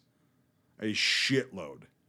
Most of them are pretty fucking cool guys. I was just talking to an I-Corps guy in fucking the grocery store the other day. You get dude. This like guy, World War II like, vets in the 90s. You see the hats. Yeah, exactly. And so I try to talk to them and like this guy that I went to the range that I don't go to anymore because it got too fucking full of futtery. But like this guy, I'd see him out there every Monday, and we'd talk and everything. And he was a fucking Marine in I-Corps. In 68 and 69. And he was, I'm going to have to let the dog out soon, but I'll just tell you this story. And anyway, this guy, long story short, guy's a fucking hardcore dude. He's like, but he was telling me about combat and shit like that, like what he experienced. He's like, yeah, we rigged up on a 113, we rigged up an Oerlikon anti-aircraft cannon. And he's like, we would go into these fucking rice paddies in I-Corps and like these like hedgerows basically, right? But they were like just jungle. And he's like, we use the 20 millimeter to just punch through these lines that we get shot at from. And after we'd fire, 10 to 20 rounds, there'd be no more fire coming from there. He's like, I know we didn't kill them all, but it sure scared the shit out of them. He's like, I wouldn't want that headed towards me. And I was just laughing, and I'm like, fuck. He goes, yeah, but then we did like an evaluation, like whatever, like going over like an assessment. That's what he said, an assessment. And he goes, yeah, we definitely hit some of them. That's probably why they ran. He's like, yeah, they'd hit the trees and they'd blow up, and yeah, these guys were fucked. But he's like the nicest dude ever, and he's just like very calm. That would be fucking devastating. Oh, he said it was. He's like, oh, it was 20 millimeter. They're powered. Oh my god. Well, they're powered by pneumatic. The action is actually rigged up to compressed air, so that it helps because the action is so heavy. It has to be propelled. So literally, like it's a fucking pneumatic 20 millimeter machine gun. and they Like, rigged that fucking thing up on Yeah. a 113. It's just insane, you know. Because like they had a lot. you got of, the extra CO2, so gooks are coming down the track. right, right. That's the, yeah, and like Marty, he also was stationed with ROK troops in I Corps, and he was a U.S. Marine, and like he was stationed with ROK Marines, and he's like, you know, I thought I had it bad, but he goes, one of those guys would fuck up just a little bit, and they'd take him around the back of the barracks, and they'd beat the living fuck out of them with an inch of their life. And he's like, we had to hear this, so like we witnessed it a lot. And he's like, I guess that's how they roll. And I'm like, yeah. And he's like, yeah, I didn't really bitch about our discipline. But yeah, he's like, yeah. So anyway, but he was an I Corps, and like, so I've talked to guys like that, and they're all. It's the funny thing is like all those guys that have actually been there and seen the shit. They're very cool to talk to. They're very nice. They're very. And we were laughing a lot of the times, like laughing about dark shit. But it's like that's how you cope with it. Then that's how you just talk about it, and so that's why I think this film really kind of captures like when they're going through it and how they cope and all the different characters and how they're coping together. Like you get the tension between the guys and they start fighting and then it gets broken up. And then you get the tension, like with the doc at the end when he's talking about the white boys, they're not going to do this shit. And he goes, then why the fuck am I here? Something like that. I forgot the exact words. And then he kind of bucks up to him, and then he just fucking shakes his hand. It's like, yeah, we're all in this shit together, fuckers. And like, yeah, that's pretty fucking cool to portray that on film. Because it could have gone a different way, politically, like in the film, but it didn't. And it's like, yeah, that's how guys actually solve their shit. Like, yeah. Hey, we're all in this together, man. We're all taking a big bite of the same shit sandwich, and no, I like that a lot. And the camaraderie, even though like, yeah, there's some tension still, but like it's still like very fucking. And when they get into the shit though, you can see like everybody's fucking working together. Everybody's just fucking. All the shit that we've got going on between us, everything is to the side, and it doesn't fucking matter because we're trying to do this and we're trying to survive. And I love the way that was portrayed. So it was pretty cool. I also liked the structure of it too, like those moments where it's like battle, and then rest. Nothing. Yeah, then nothing. Yeah, Yep. and then battle. Yeah, Yep. it's like coming. It's like waves, just keep coming and going. And it just became that way for a while in the film, where it was just like, battle, rest, battle, rest, battle, rest, and I'm like, oof. But yeah, they're getting more worn down with each yep. iteration of that, but like it's. And the landscape is getting less and less as it goes Yep. on. Yeah. Like Brian said, Right, yeah, yeah. it's like it's with each scene, it's like. And I looked up pictures of the actual battle. It looked a lot like that. So yes, the trees just like fucked and everything like that. there's the one scene where they're coming down the hill and they run into the reporters. Yep. And that whole sequence Yeah. and stuff. Now, you could say what you want about it. I think it's very good. But what's really incredible about that scene is that fucking set looks just like photos from fucking the base of Hamburger Hill. If you look, there's a lot of photos that were taken. The crashed Huey, the boxes, the fucking, like, Yep. it literally looks just like fucking Hamburger Hill. Like, I bet you some production stills have been faked to like, oh, this could, whatever. Like, I was blown away by that. But that in particular, because it's just like, you look at photos of the base of the battle, like all the guys wounded and shit, it's fucking that. Like, it's so close. That's why I said they had to have talked to somebody. They had to have people on there that were actually there. Oh, yeah, for sure. So they had to have had that because it was, or they must have researched it very well. I don't know. Either way, it's like, it was very, because 937 is a very infamous, or oh, yeah. people shit on me for saying infamous, but like it's not well liked. It's not a good thing because they just left the hill afterwards. Spoiler alert. Yeah. The American strategy wasn't taking land. It was taking casualties, Yes, exactly. And, but anyway, it's like, yeah, this is a very famous battle that happened. And I don't know. I don't think there was enough just by going on research at that point. I think they had to have people there who were like, Yeah, hey, so there was a crashed Huey over here, and there was a CCP right here. It was 17 years after the battle. It's nothing. Right. That's. No, it's nothing. It's nothing. Yeah. When were you in Iraq? How many years ago? Like 14 years ago. Yeah, Jesus it's Christ. very similar. To like, Yeah. hey, we're going to start a production about your time in Baghdad. 2 years from now, it's going to come out. Like literally, that's the same production timeline. I have to let the dog out. Yeah, I was gonna say, go let the dog out. And Can you hear him? Oh yeah. Yeah. Yes. Oh yeah. Oh shit! yeah. I'm sorry. I didn't know it was No, coming it's fine. through. No, the it's mic. fine. So It's fine. Go let him out. It's fine. I'll jump Alright. on this subject then. All right, fuck stick. One thing I really did like thought was really cool, and that kind of as an homage to like other kind of more glorifying war films, was when they have the whole friendly fire incident with the Hueys and everything. I like- yeah. the mowing the guys down, but specifically in that when the helmet rolls down the hill, the first thing I thought of was The Longest Day. When it's like we paid a sacrifice to liberate France, and it was a human sacrifice. It was an American sacrifice. It was a Allied sacrifice, but there was a reason that we did it, and we prevailed, but there was a price. This one's the same thing, but American soldiers are killing American soldiers on a hill in somebody else's civil war for no reason. Yeah. So like I thought that was very poignant, and I really liked that. I you could say, oh, it's artistic, whatever, but like comparing to The Longest Day, which is the only correlation I see, 25 years earlier, like it's just You're talking about in terms of using the image of the upside down helmet. well, just Yeah, tumbling down right. the hill and then stopping, Right, You yeah. know? Because The Longest Day has the image of the upside down helmet on the beach. Yeah, in the surf, and it's like they could have made it where like Worcester dies, or like the platoon guy, he loses his helmet or whatever. There's actually another scene in it where Franz like kills a guy with his helmet and just throws it away. Yeah. And that was interesting. It was just like that's just the adrenaline of just like Right. he wasn't thinking about putting his head. He was just like something in my hands. It's not helping me in this current moment. It's now gone. He can get another helmet. It's not a problem. I liked the friendly fire sequence because I liked how it was.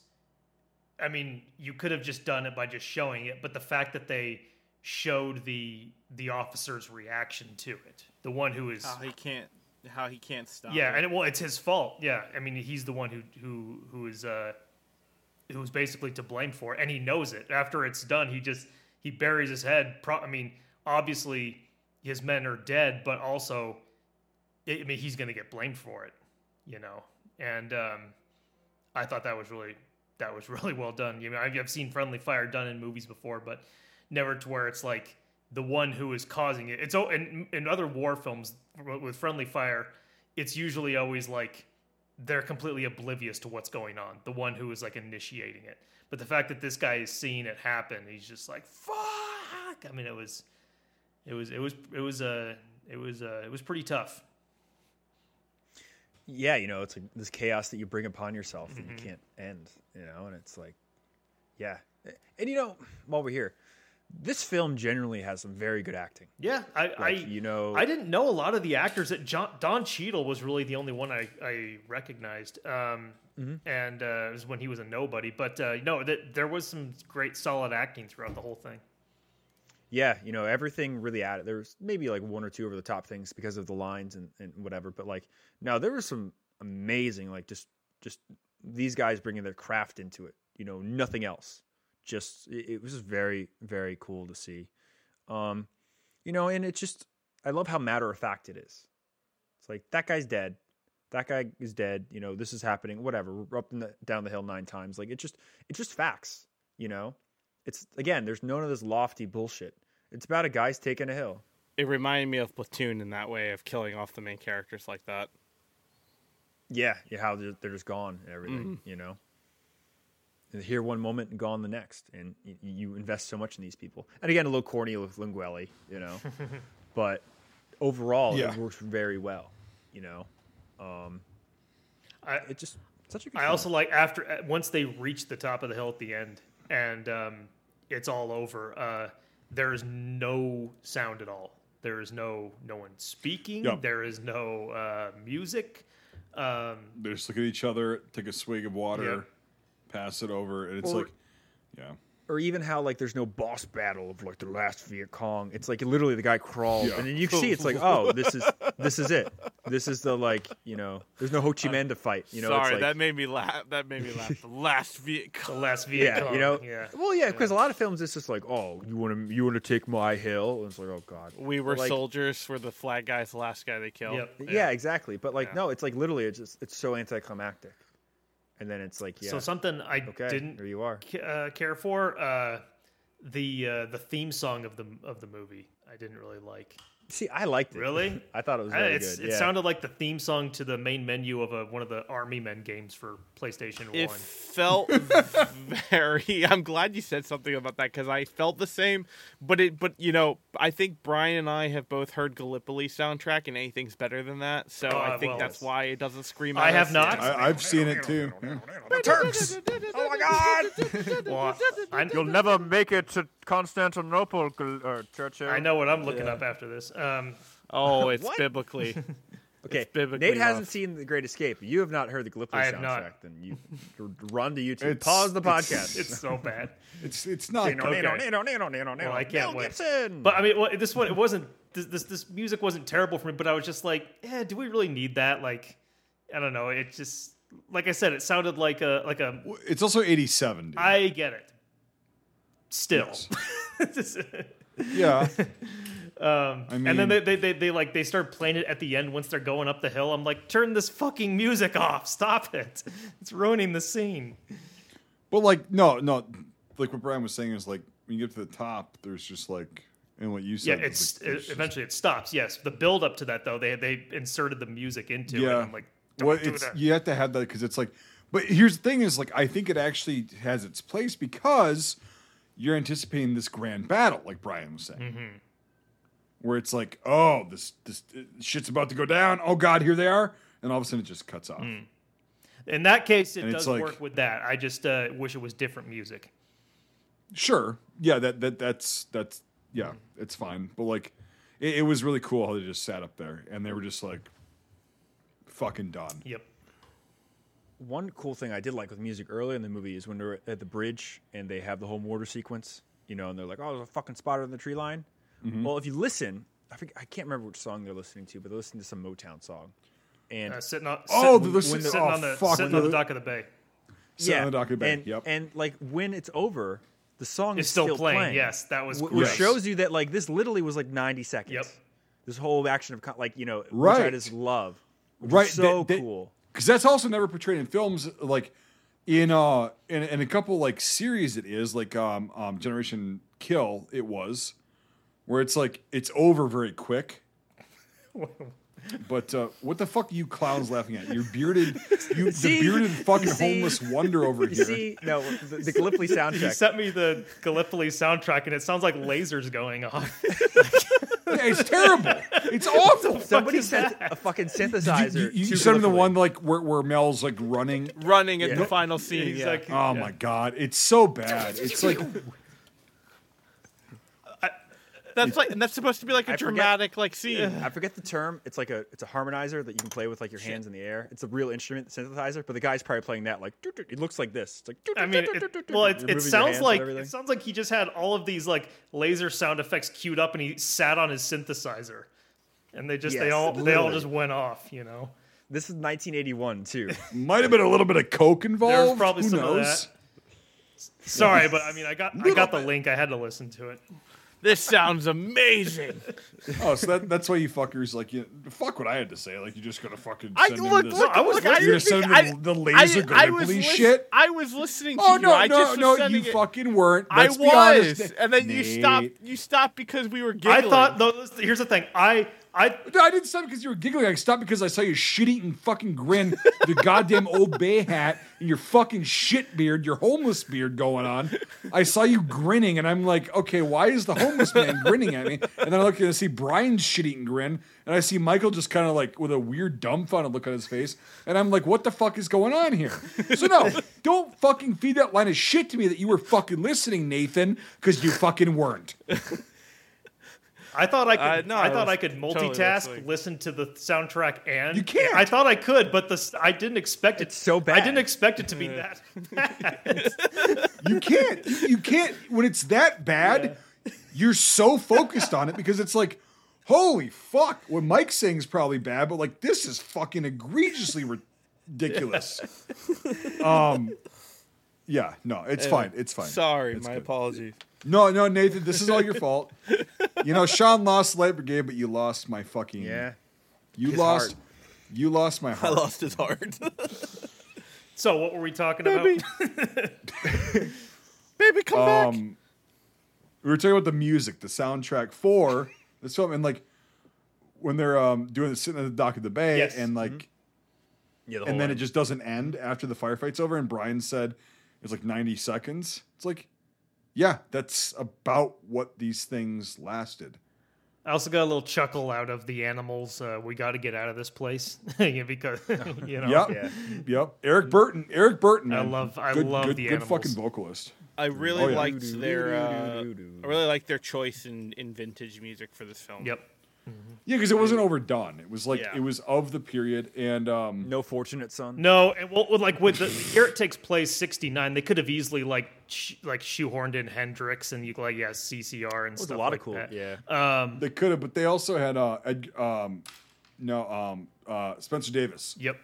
Yeah. which is Steve Winwood when he was like 16. Do fucking do whatever. do do do do do do. Yeah, Yep. it's fucking dude. Spencer Davis group, that was good shit, and like it was good because that came out in '66, so it would have been a hit. Yep. Still on the radio in '69. That's what I often And- think about when I watch period movies and like whatever year the movie is supposed to take place, they have songs from that year that are playing. It's like you could have songs from a couple years before that playing. Oh yeah, that are still hits, still hits, being yeah. rocked on the fucking radio every day. Yeah. Like they could have had fucking Crimson and Clover. Right? Yeah, Ooh, 68. that's a good one. Crimson. They could have had that. They could have had that. They whatever like because that was a fucking hit. But like they chose really good music. Like it wasn't all from that year. Yeah. So I can't I agree remember. with you. I wrote a script for my TV show about Vietnam War nurses, and I did a lot of research on music, and I chose some really crazy shit, but I can't fucking remember that stuff now. But there's so much stuff you can apply, and like you're saying, it doesn't have to be songs made in that year, because a lot of times they choose songs like 1968, and the battle happened like January, and it's like, well, that didn't come out till September, and it wasn't like a Billboard hit until Right, November. yeah, like So, Right. yeah, and there's a lot of things Armed that go Forces into it. Radio is not going to pick it up. Yeah. As soon as the fucking You need mainstream. some Dave Rapid guy is going to take at least 2 months to fucking get a Right. song to throw on. So You got to get a fucking record over there. It's like, and you got to figure out what's actually popping. or an A track, Like, Yeah. Well, that was very new at CB that radio. point. But like, yes. it was still 60s. Yeah. And also this shitty sound quality compared to a fucking an LP. Like, Oh, for sure. Yep. so yeah. They'd have probably gone with the LPs. But like, yeah, A-Track was fun. So one thing I have in my notes we haven't touched on yet is what the Vietnamese hostess says when they're at the bar at that one point, where it's like, "Oh, when you Americans are done with your war," I thought that was a very interesting statement. The to guy put. gets pissed off. Yeah, because Yep. when you talk about the Vietnam War in Vietnam, it's the American War, and before that is the French War, and then there is the Japanese, Second World War. Like, there's a very good part in the beginning of We Were Soldiers where Moore goes over to Vietnam and he meets with Gap, the general that was there, and basically there's in the Vietnamese History Museum in Ho Chi Minh City, which is now Saigon or was Saigon. There's like basically a big thing of conflicts from the Vietnamese history on the wall. And in retrospect, the American War is about this big about an inch big on a wall that's like probably 8 feet long. It's just one small chapter in the Vietnamese people's fight for independence and to make their own country. So it is the American War. In reality, these people just wanted peace. They didn't give a shit who it was. Just like kind of the Russian population in Belarus was like incumbency. They really didn't care who the overlord is. Just let us live. Just let us have bread. Just let us like have some sense of normalcy. Nobody cares. Oh my God, And it's just oppressed people. That's just what they do. So they don't give a shit. And how the American, obviously, he's taking it fucking to heart. Like, what do you mean, my war? Like, I'm here for you, XYZ, domino theory. But I think it was great. And that really just gets the point of the time, They wanted peace too. They didn't want, a myriad let the of fuck alone, soldiers, Exactly. It's like Iraq and Afghanistan. Like, when I was in Iraq, all these people wanted was just to live their lives. And it's like, yeah, just live your life. Like, if you got a dictator, okay. Is it better than us coming in there and telling you how to live your life? You know, with guns and like, it's no different, really. Not to get political. I'm not going that route, but I'm just like saying it's very comparable to like what she said to him. It's your war. Yeah. You know? And it's this like time and place, you're here. 10 years ago, somebody else was here. 10 years before that, somebody else was here. 10 years from now, there might be somebody else. Like, just you know, leave us the we're fuck tired, alone. you know? And little did they know that after we left, the Chinese would try to take them over, and they kicked the shit out of them, which is fun. Right. This is in like 2 months. The two Sino-Vietnamese wars. Oh my god! They even made a dragon figure about that. That's how much you fucked man. up. Like, yeah, they fucked the Chinese up, and I you know, it's like whatever. that's a really cool impression for people that like military stuff. Oh my god, fucking crazy shit. You can do so much, but yeah. Anyway, Oh, yeah. it's fucking insane. But like yeah, getting back to it, that's a very good point, and like I like that too. Like the little aspects that they put in here are just like things that, you know. Yes. Guess what? American GIs, they fucked a lot of Vietnamese chicks, a lot. No, I mean seriously, like no, I know. I like how 'Cause we You're didn't- gonna have end the up same- in a black VD platoon in the Philippines. They'll never let you back to the States. dude. On a serious note, we were not allowed to do any of that shit. It happened, yes, but not on the scale that it did, right, yeah, because it was more locked down. Yeah. The aforementioned dude, or no, different dude. Whoa. Marine Wait a minute. tanker. I saw the Hurt Locker. He just walked off base. I mean, come on. You know, are you telling me the Hurt Locker's wrong? Yeah. Actually, no, that part's not. Oh, Because I know guys personally who did that, but like very few and far between. However, there's another guy that I know who was a tanker on an M48. The guy I was telling you about earlier.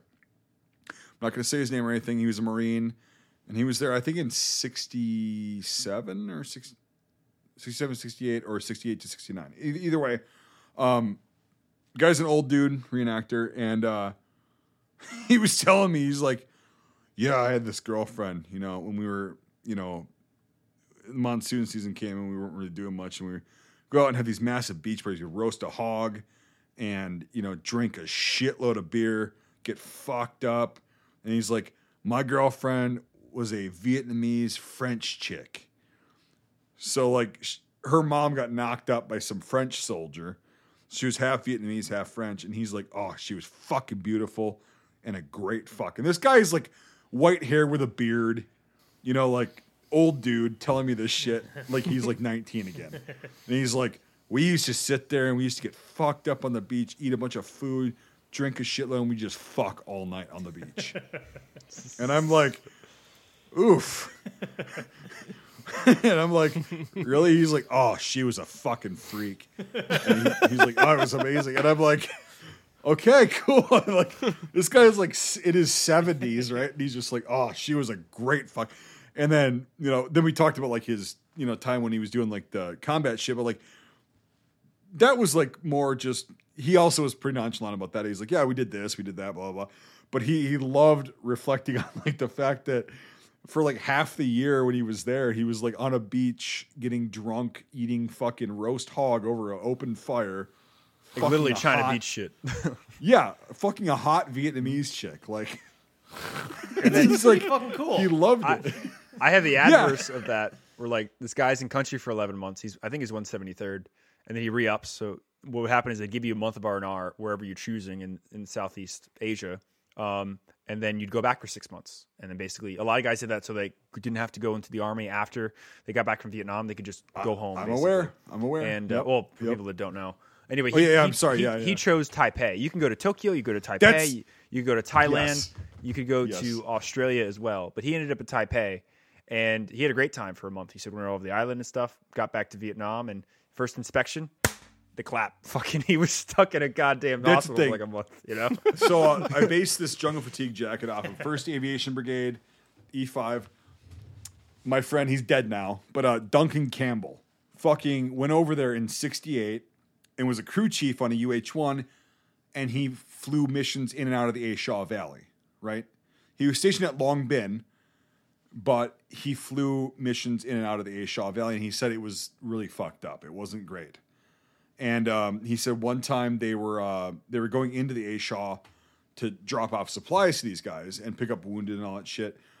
And he was sitting there, and all of a sudden they see this white streak coming right fucking for him. And he told the pilot, he's like, bank left. And then he banked left, and the fucking RPG went right through the fucking rotors. Like between them as it was going. And he's like, oh my, he's a pretty religious guy. And he's like, God was on my side that day. And he's like, I would have been fucking dead, and so would have all the other guys. Because we were about 300 feet up in the air, and we'd have been fucked. And he's like, but we landed, we dropped off the fucking ammo and the rats, and then we got a couple wounded on, and we got the fuck out of there. And that guy was so cool. He also went on leave. He had the same exact story that you were saying. He's like, they offered me, they were like, because you had to do a 3-year enlistment. And then they said, hey, if you re-up for 6 months in Vietnam, we'll give you a month's leave. And then you come back for 6 months, and then you go home. And he's like, Jesus Christ, it's been a hell of a year, but like, okay. So he did that because he wanted to get out of the Army early. He was like, I'm done. Fucking, this is the best option. So he was a Spec 5, which is why I'm wearing this. And he goes, and they're like, where do you want to go on leave? He's like, Taipei. And Duncan, very big dude when I met him, right? Very big dude. He's like, I went to Taipei. And he's like, those girls there? He's like, it's not even comparable to any American chick. He's like, they'll fuck you raw. And I'm like, oh, again, this is like a 60-something-year-old dude, you know, like white hair, fucking beard, you know, long hair. And he's like, they'll fuck you. Oh, man, these chicks were so fucking... And he's just going on about this, and I'm like, oh, Jesus, right? And I'm like 18 at this point, you know, like, and he's just going on. He's like, he would tell me stories about, like, in detail. I won't talk about it on here, but he's like, yeah, these fucking chicks, dude, they introduced me to a lot of shit, and then I tried that on the American chicks when I got back, you know, and it didn't work. It didn't work. He's like, yeah, I had a lot of problems, you know, trying to get a girlfriend, then he got married and everything, but like, God, but just the like graphic shit that he said was fucking great. But he also went to Taipei for like 3 weeks. He went back to Vietnam for a few months, and he survived. He did his shit, and then he went home, and he's like out of the Army, thank God. And he's like, I'm starting my life over. So that's it. He did. That's why I made this this kind of like patch, like jungle fatigue shirt for him. He was a fucking really cool dude. He's fucking hilarious. Fucking hilarious. He was a bouncer. Like, he worked at a bar. He was a bartender, and he was also a bouncer, and like just a fucking awesome dude. He was about 6'4", just a big dude. But yeah, he's yeah. Anyway, but he did the same thing. Yeah. One of my favorite quotes is actually from Death Wish 3. And it's from the old veteran who's got like all the machine guns and stuff. Of course. And listen, you're talking about Martin. He's fucking. I don't know if I can trust. Like, I don't know if I can trust a quote from a movie with a 3 in it. By the way, talking about Martin Balsam. He's like, fuck, are these kids today? We were running the world 20 years ago, you know. And it's like, it's so true. You know, we look at these people and their gray hair and everything, and you know, thank you for your service. Like, Mike just sent a funny meme to us the other day where it's like these old couple, like this young couple thanking an old guy, thank you for your service. And like, it's this dude like riding tanks and shooting people and fucking in Vietnam. Smoking weed. Yeah, exactly. It's like, just thank you for your service. Getting fucked up.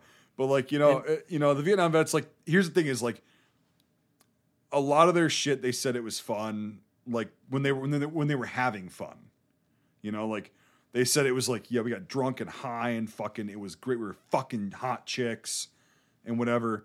And they're like, yeah, the bad times though, like when they describe that, it's a little bit different how they talk, but like it is what it is. So it's my buddy, my Afghan Soviet vet friend goes, I can talk about it, but I have to drink later. You know, he was like, it's fine, but you know, I need time.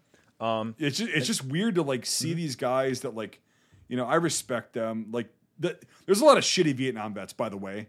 It's not like ingratiating all the Vietnam, because I've met a lot of them that are really shitty people. Just to begin with, they were shitty before they joined or got drafted, and they were shitty when they were in, and they were shitty when they got out, and they're still shitty. But the ones that are cool, my God, are they fucking great to talk to, because they're these old dudes. I never had grandfathers, so I didn't really get that vibe. Like, I never really got that growing up. But like, it's like talking to your grandfather, right? Long beard, white hair, and they're literally talking to you like they're fucking 19, 20 years old again. Yeah, I was fucking this chick, and like, you know, her friend wanted to join in and whatever. And it's like, what? Whoa! Well, You know, it's like not what I'm used to. It's like, even the Second World War, you know, like you hear the joke about sailors, you know, screwing around the world and everything. My grandfather was in the Coast Guard for a few years. Yeah. And when he passed away, he found all his effects. And there was like a photo album that had like 20 pages in it. And the only first 10 pages had photos in it. And there's nothing until the very second to last page, like almost hidden. And you open it up and there's probably about 25 girls' photos. And the only thing with them is the city. So there's San Francisco, there's Nomia, there's Wellington. Oh, there's, you know, it's like funny. It's like, oh my God, he fucking didn't know these chicks except for anything about where they were, you know? And that's just how he went. Like, oh, New Orleans is a good time, you know? It's fucking hysterical. So again, well, it's like, I'm pretty sure I've got relatives in the south of France. I'm pretty sure. I'm almost positive, because it's like, I mean, these guys, but it's just, Nate's got a little brother on Saipan. Yeah, somewhere. Yeah. we always think about like the old guys as like these guys that are just very, you know, stoic and like very moral. And it's like, hey, guess what? They were our age. Yeah. They were young once. They did the same shit. They were fucking around. They were boozing in Vietnam. They're doing weed and everything. It's like, okay, cool. Growing up, I had a fucking a mentor that lived near a lake, like near me, and he was just an awesome guy. He was a millionaire and shit. He was actually a Vietnam War Cobra pilot vet. Didn't talk about it really at all, but was just like loved life ever since he didn't die in country, and just gave things to everybody. And he was just a really awesome dude, you know, and just shows like some of them give back, you know. So I lived through this, so I'm gonna let other people just enjoy what I can enjoy. That's a lot of the guys that I've met that were in Vietnam that were like in the shit. Like, they're just really happy that they were able to live their lives. Because they're like, you know, I didn't have friends that could do that, and so they're really even happy. the quote at the end of the film, you know, they're like, take a minute and do things for them because they can't, you know, right? And it's like, live for them because you can. So yeah, exactly. So it's getting back on the film, but like it's relevant to the film too. It's like it's So this is the time where we head to IMFTV. Is it gun time? So. It is gun time. War at its worst, men at their best. So it's time. Okay. What do we got? Yep. They did not get the bolts correct on this. I didn't for the see most any part. M16s. What are you talking about? Well, I thought that they were using AR-47s. They're using mocked up 16. They did look good though. But the phosphate bolt carrier assembly, like, that's a telltale. That's what We Were Soldiers got that right when they had the chrome plated bolt carrier assemblies. The taped together mags are so fucking cool, and I love how it's fucked up too. Are the radius correct? Brian? Yeah, they're 77. Well, there should be 25s. There were two radios in Vietnam, basically, or a few, but the really famous ones are the 25 to 77s. The only difference is the 77 is solid state, and the 25 is tubes. They look the exact same from the outside. I used to collect Vietnam War radios, and I reenacted RTO, which means radio telephone officer, for a few years. And there's operator, operator, whatever. But there's a lot of shit that goes into it, and no, they look great, but the radios are correct. So it was cool to see the carabiners as well, even though it really wasn't too correct. But they're correct, actually, but the drop rope, I mean. Oh, the drop rope. Yeah, I don't know why they had that. Well, they're trying to show airborne, they're but it's like, airborne, it's like, eh. So what's with the tape under the eye?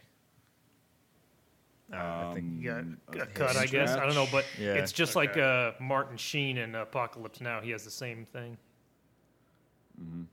Oh, you're right. Yeah. I love so how those- clean those are he is in A1. this scene. Those are A1 lowers. You can see with the full fence, and he's got a waffle mag. Oh, go up. He's got a fucking No, I waffle think- mag. in No, there? it's a shadow. It's the shadow. That's a shadow. The shadow of the Took me a sling. second. Oh, okay, I hope so. It's the sling, in the, yeah. It's in the perfect fucking position to be a waffle mag. Anyway, Yeah, and how dirty they get too. There's so many great scenes where like this, the M16s are covered. yeah, these are A1s. The lowers are A1s. They're just mocked up. MGCs. Oh, interesting. They were very common back then. Rubber duck. Yep. Fuck. That's not a rubber duck. No. That's an MGC Japanese replica. That's not a rubber duck. How the They made MP40s, Thompsons. They made everything in the 60s and the 70s. How can you tell it's a replica? well, Because it's not a rubber duck. Because it's two different colors. No, I didn't say it was rubber duck. I'm asking how do you tell it's a because they mention it. Or MGC.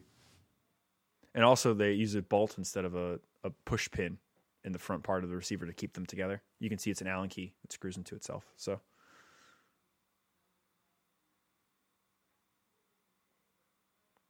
to AK, are these 47s or 56s? That's a 47. Yep. Yeah. No bayonet. Yeah. They had 56s in Platoon, though, right? Or apparently They have them in so this like too. Type 56. Yep. Oh That's yeah. 56. Yep. Interesting. I don't remember him firing it, but I do remember him picking it up. Yeah. he fires it. Yeah. Yeah, he does. I think one of them has the sight or the rear sight up or something, or it might be an SKS, but So I thought it was interesting they had an M60 instead of an MVA gun because super legit. They probably Yeah, it probably is 100% legit, and I know it's legit. But you think about it, it's a stand-in for not having a PKM. a PKM Or RPD. or a RPD. deep or even a DP28 Yeah. or whatever. Yep. What would have been But in 69, by 69, that would have been totally. what would have been bad is if they Mm-hmm. tried to dress it up or something like that. The fact that they were just Exactly. the fact that they were up front, Making Dishka. yeah, the fact they were up Yeah. front with it was good. I was like, okay, that's a captured weapon, and they're acknowledging that. Yep. Yeah. And you can come to that conclusion very Yeah. easily. Oh So, yeah. Yep. Very cool. And nice to see SKSs as well. You don't see them too much Yes. in films. Because they were widely used. By that's the funny. NVA. His front sight is full of dirt. Maybe his muzzle is too. That's funny. Yeah. Well, it might be a BFA as well. True, but the sight's be, yeah. definitely. Yep. Even some bayonet action. Yeah, he definitely pig sticks them pretty hard. Yeah, not good. yeah. Yep. Yeah, the front sight's up, or the rear sight is up. Oh yeah. Yep. But in combat, like you're not actually looking down the sights. That's the thing. Is like, I can see where that would happen. It flipped up. You dove or whatever. Yep. Now, I really love the fact they had SKSs. That was fucking cool. It's great because that was an extremely common firearm. Like just as much as the AK and the Type 56. Yeah. Even more so at some points. Yeah, because wherever they are in the war. dumped a shitload of them. By the crate. Oh, yeah. Yep. All that shit came down the trail. Yeah, the M60. That's the Vietnam War one, too, with the correct, what do you call it, pistol grip. Because a lot of the modern ones you see have the E4s or later. Yep. It's cool to see. A lot of good pig action. He also in this doesn't have movie. his sight up. Did you notice that? Go up a little bit, Nate. Oh, interesting, yeah. You know what I mean? Like so, it's the kind of transverse or inverse of the SKS. Like you need the sight up on the M60 to actually accurately fire, Yep. but that just proves that they're not looking down the sights. They're just kind of aiming, which you don't need sights when you're that close. Talking about actors, just real quick. I know we kind of said like the only one that I think is relevant now is Don Cheadle, really, of like a mainstream actor. But it's very interesting to see that they went with a lot with no name actors for this. I like it when war movies do that. Honestly, like Same, yeah, like a Band of Brothers in the Pacific. Like obviously, a lot of those actors went on to be things later, but Right. Like Queen. yeah, but like they choose really good like theater actors, you know. Yeah. Yep. Like I was very impressed with Dylan McDermott's character and portrayal because I don't normally see anything that he has done other than God damn it, it's a half sneeze. Gesundheit. Ugh. No, thank you. That wasn't even worth the effort, Nate. No, it wasn't. It stopped Bless halfway you, Christian soldier. because I tried. I was to stop expecting it. that microphone to blow out and it didn't.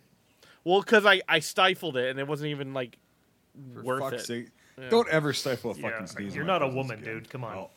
I was trying not to sneeze full tilt into it because if I said I have to sneeze, Mike would say don't sneeze, and then I'd get stuck and I'd get blue ball again. Yeah. Yes! Remember that. Yeah. That's why So- I didn't say But anything. anyway, yeah, good performances. Oh shit, we didn't even bring this up. The friendly fire, the blue on blue.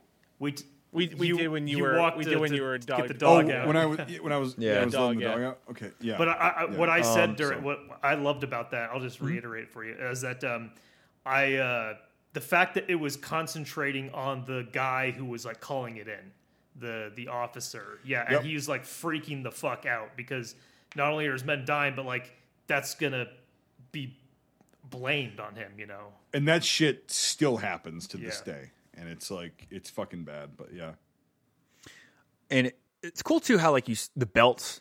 I mean, if you look at Commando, like with their M60 sequences and stuff, like the belt never ends, and different shots it's different lengths. But with this is cool because like you see at certain points where guys like they finish a belt and they move. they run out and then they're reload. like, I need fucking ammo. you know? And know? you can clearly tell like in this shot that it's blanks. In the next okay? shot, he's got the cosmetic rounds. But it's Why? yeah. But I mean, here's the thing. He's got actual rounds here. yes. Those are dummy rounds. But Those like, are dummies, No, but he's no, got- I know, but like it's the. I'm just saying, like normally you don't even have dummy rounds around blank ammo anyway. But the thing I noticed, are those blanks fired? Those are No. those are M60 No, those are the blanks. good those blanks. Those are the actual government blanks, and they're wax tipped. They're like Okay. the M19 or 9s, but they're for there's a M60. little I've never- paper I've like never wad seen in the them- very tip of them. Okay, that's what my You question can't was. see Okay. it. Yeah, Yeah. And they're actually they cycle well because they have the same shape, full and length and contour everything, as a yeah. full. now yeah. go down, and So- he has the cosmetic rounds in there now. Yeah. It like rounds that are not live rounds, like dummy rounds. They're called cosmetic rounds, and they have BBs inside them, so you can shake them and know that they're. Except on the set of Oh, Rust. But, Brian, Jesus! Oh, so, but yeah, I have heard that they have They, BBs in them yeah, and so stuff. like that's probably what those. So anytime like you see those like loaded into a gun like that, they're called cosmetic rounds. in Europe, a really big thing to do because of all the gun laws is to collect ammunition, and that's how they demill all the ammunition. So it's like, oh, you shake them all and everything. So, but no, it's cool. And the 60s, when they're blank adapted right, they work great. And fucking, there's so many good scenes in this where they're were shooting. adapted great. Yep. Oh yeah, because usually it's 3 rounds jam, 3 rounds jam. Oh, and I think in this scene they're shooting real ammo, because if you look at the fucking casings, they're real. It wasn't long enough to really tell, but I swear to God, I don't know there if was they a did real that, 60 sequence it from the might- angle and everything. Well, It no, but makes also, sense, but- dude, the blanks that are fired like from that look very like the what the fuck am I saying? the good blanks you're saying. The good blanks, like they look like ejected casings, like live rounds when they're on the ground. So oh yeah, they no, also could have just gotten a fucking bunch of spent live rounds and thrown them on there as a detritus. very and true. shit. Yep, So it just wasn't long enough, but I swear by the angle and shit, I'm just like, I don't see any. they- blanks in I that don't think they photo. would have done that just for that one little scene. But like, You never that's know. my opinion. That's my opinion. Yep. Oh Yeah, yeah, the M60D. M60Ds. Yep. Oh yeah. Now, it's a trope that all the gunner helicopters or the Huey helicopters, like M60s and shit, were mounted fixed like that. A lot of times they were freeform, and the guys would hang off the fucking sides of shit, and they had slings or whatever. So it's a little bit of a trope that whatever. It's just a movie thing that I hate. Well, by reality, by 69, they would have had the D's on. No, this but one. still, read some fucking gunner memoirs. Half of them fucking didn't have it mounted because you can't get to Yeah. half the angles without of it. Right. I but never- like, the M60D is with that mount. Like, go up a little bit, Nate. That's the factory style, but in country, most of the guys freehanded them. I've also read conflicting things, like not conflicting. Like It depends you're on a wrong, lot of but, different like, things, yeah. but again, if you look at most photos and shit, they freehanded. I have one Th- memoir. this where guy's they- got the fucking. He's got the guide, like the belt. The belt Oh yeah. guide. Well, up again, there. this is your standard Bell helicopter. Oh, this is what happens. But With that again, pintle mount though, it's pretty free. Like you can tell it's bent. Like he's going this way and that way. And like, again, when you look at a lot of photos, they're on slings. So I'm not saying it's wrong, but I'm saying it's just way overdone. It's like, oh, the Sherman blew up in one shot. It's like, oh, there's a fucking fixed. no, but here's the M60 thing: on is a usually Huey. in movies they get the regular M60 on a pintle mount like that with the fucking pistol grip.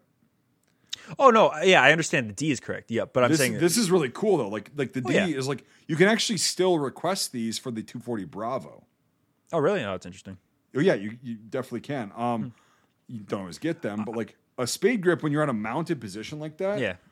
it makes it so much because you're behind the gun. You're not on the gun. And that's Yep. probably why a lot of these guys, like early on, slung them, is because it's like, well, if I'm on a pintle, I'm very restricted because I'm on the gun. If you can get behind it, you've got a lot more leverage to angle that shit. And There it's was insane.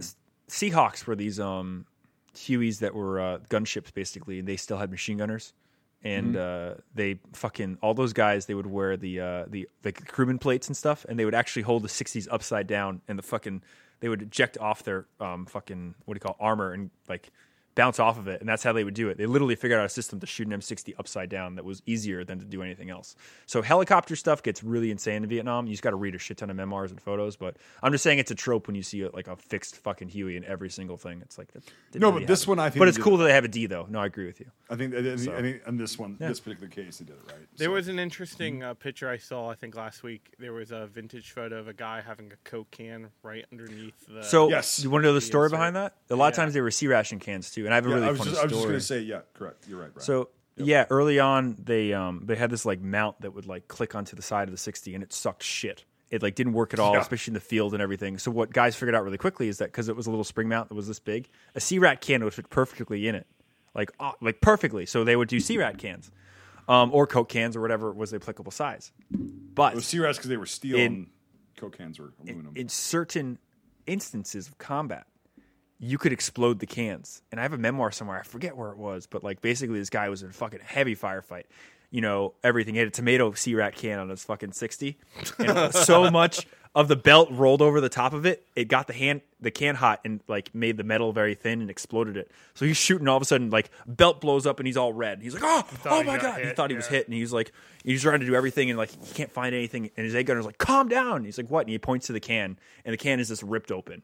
And like it's That's like what- all this they tomato start- juice they started on it. puncturing them too. I read that. Yep. They would start Yeah, puncturing that was- them. Yeah. Yep. So that didn't happen, but yeah, it was Yep. pretty crazy. So, but Yeah. that's a very common thing. And after the war, they switched it to a different system where it's a nylon bag that clips onto a system that's like a side feed plate, and it works really good. Actually, towards the end of the war, you see that's how they would carry the ammunition in M60 bandoliers.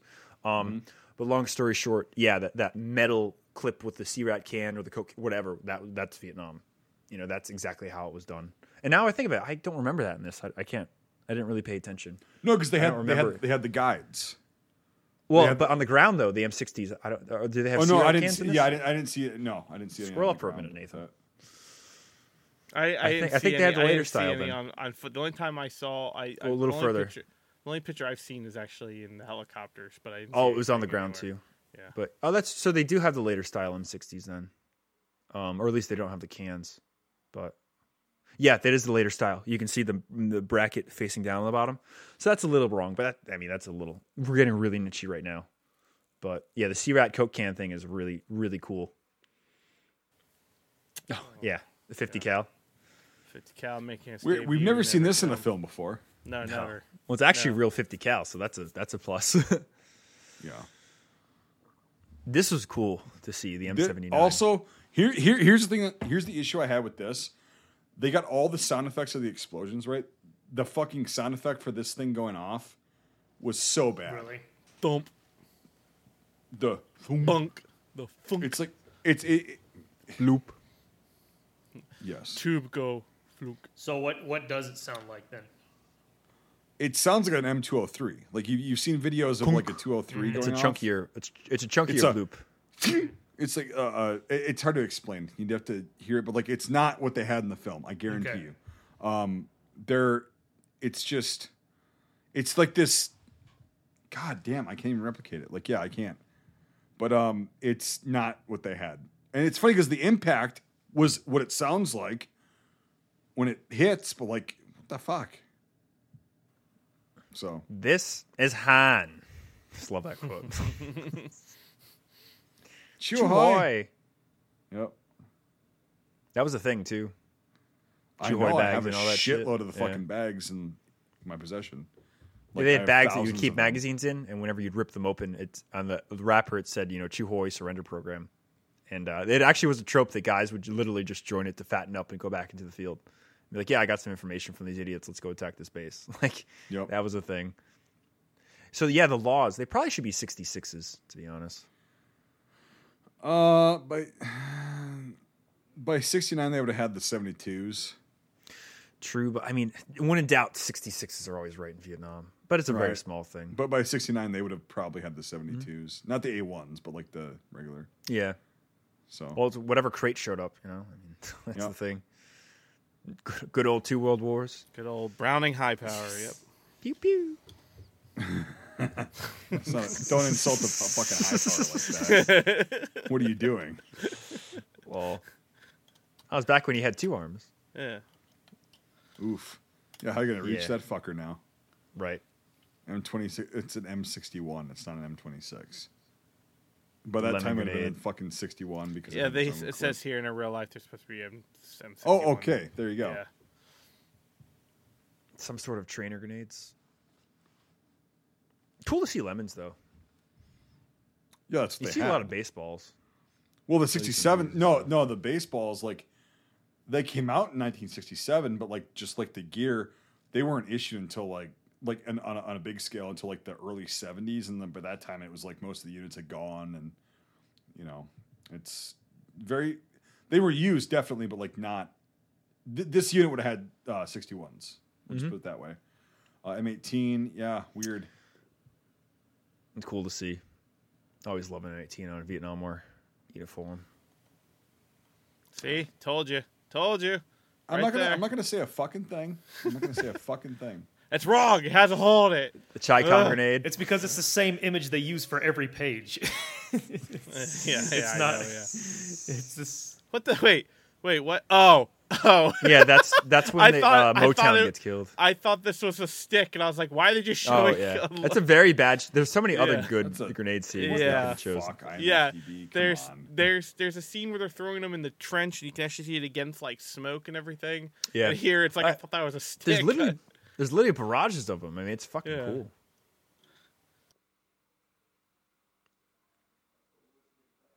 Oh yeah, platforms, bulldogs. Yeah, oh, M41s are. I think 41s and 47s are the same, or I'm getting that wrong. The 41 was earlier, and the 47 I think was an updated version of. Yeah, this. I have to see. Yeah, I don't know. But yeah, not American. Oh, this is the F4 Phantoms Vulcan. It's funny, much better. I guess they had a better budget, or they used the planes that Platoon couldn't use for their movie because they were both in the Philippines. Like fucking, F4 Phantoms are fucking awesome planes. Oh yes, Yeah, Yep. they beat the hell out of Like a beautiful silhouette planes. going across the night sky. Yeah. That's not right. CG. Like, yeah, it's- Yeah, that I don't was know. real. I'm That was- gonna make yeah. a cut out of that forever. Bring that up from now on. So like, make that a gift, dude. Me. oh my god, right? That was no, it was that good was shit. baffling when I saw that. right. Ugh. Well, we now have moved on to final thoughts. To start, I'd like to get your opinion, Michael. I mean, this is your first time seeing everything.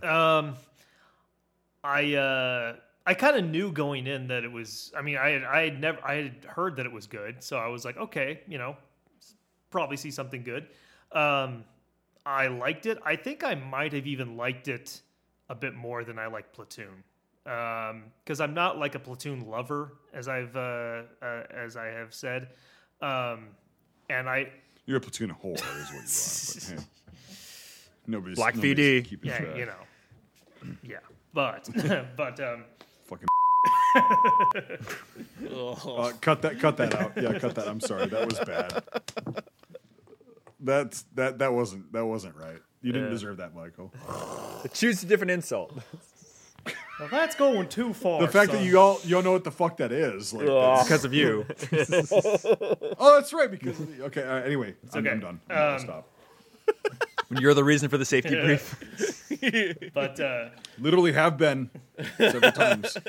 but so I think I thought it was a in terms of something that's like Platoon. I thought it was just a bit more up my alley. And shut up. Sorry. Go for it. Go. Sorry. Just wrong terminology after the insult. It's worse. It was more my He's no. all self-conscious. What Just can I take say? it. Yeah. I liked it. I'm going to give it a. I'm going to give it a 7.5 out of 10. What'd you give Platoon? Do Decent. you remember? I do not. Maybe like a A 1. like a 7 or something. Yeah. But no, I thought it was good. I can't believe I hadn't seen it before. It's just one of those movies that I just missed. But solid fucking Vietnam film that's just about, fucking battle, just trying to live through it, and good shit. So 7.5 out of 10. So Nate, you seem like you're wide awake and ready to give your opinion. Yeah, I'm sorry. No, it again, it's like I come down to a movie where I don't know enough of the history surrounding the film, so and my deep dive knowledge isn't as kind of like, pertains like, Master and Commander or April 9th or, anything like that. So I can't really nitpick any kind of particulars, but I guess something I can nitpick or talk about in length is like cinematography and editing. And this film has really good of both. To me, I think it warrants a pretty good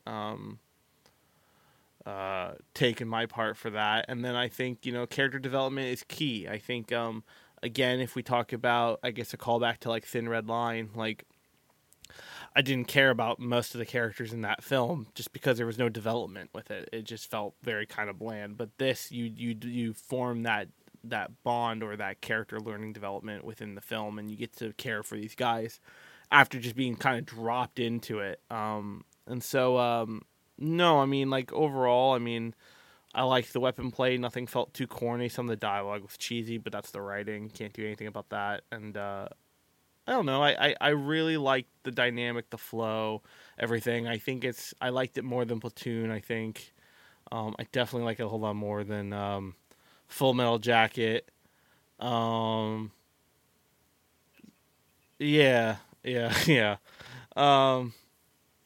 And it holds up really, really well. So I think I'm going to give it an 8.5 out of 10. Scream Mel Gibson's. I think that's where I land on this tonight. Yeah, I'd agree with you both so far. With the assessment that I think it's, I used to think the opposite. I thought Platoon was better back in the day. And I think that this portrays more of like just, again, like you guys were saying, a battle. Like, this is what these guys went through. They got fucked up repeatedly. And it's not one of those things, like Platoon wasn't either, but like, it's not one of those movies where it's like, oh, the Americans won, they overcame all this shit. It's like they get to the top of the hill and like, there's 4 of them left. Like, it was not a victory. And then if you know the history, like they just literally left that hill and then the NVA retook it and blah, blah, blah. But it's like, whatever. And it portrays that very well. And yeah, there's technical things wrong with it. That's my wheelhouse. And like, whatever. They're very forgivable. They really are. It's not a big deal. It's just stupid, dumb nerd shit that I would notice. And like somebody else that knew a lot about Vietnam and like the insignia and all that shit. Oh, fuck. We never went over the name tapes. But anyway, I'll take your word for it, Brian. I'll take your word for it. But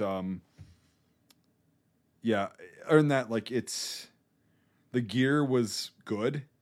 The weapons, yes, they were A1s that were doctored up to look like E1s. Okay, that's fine.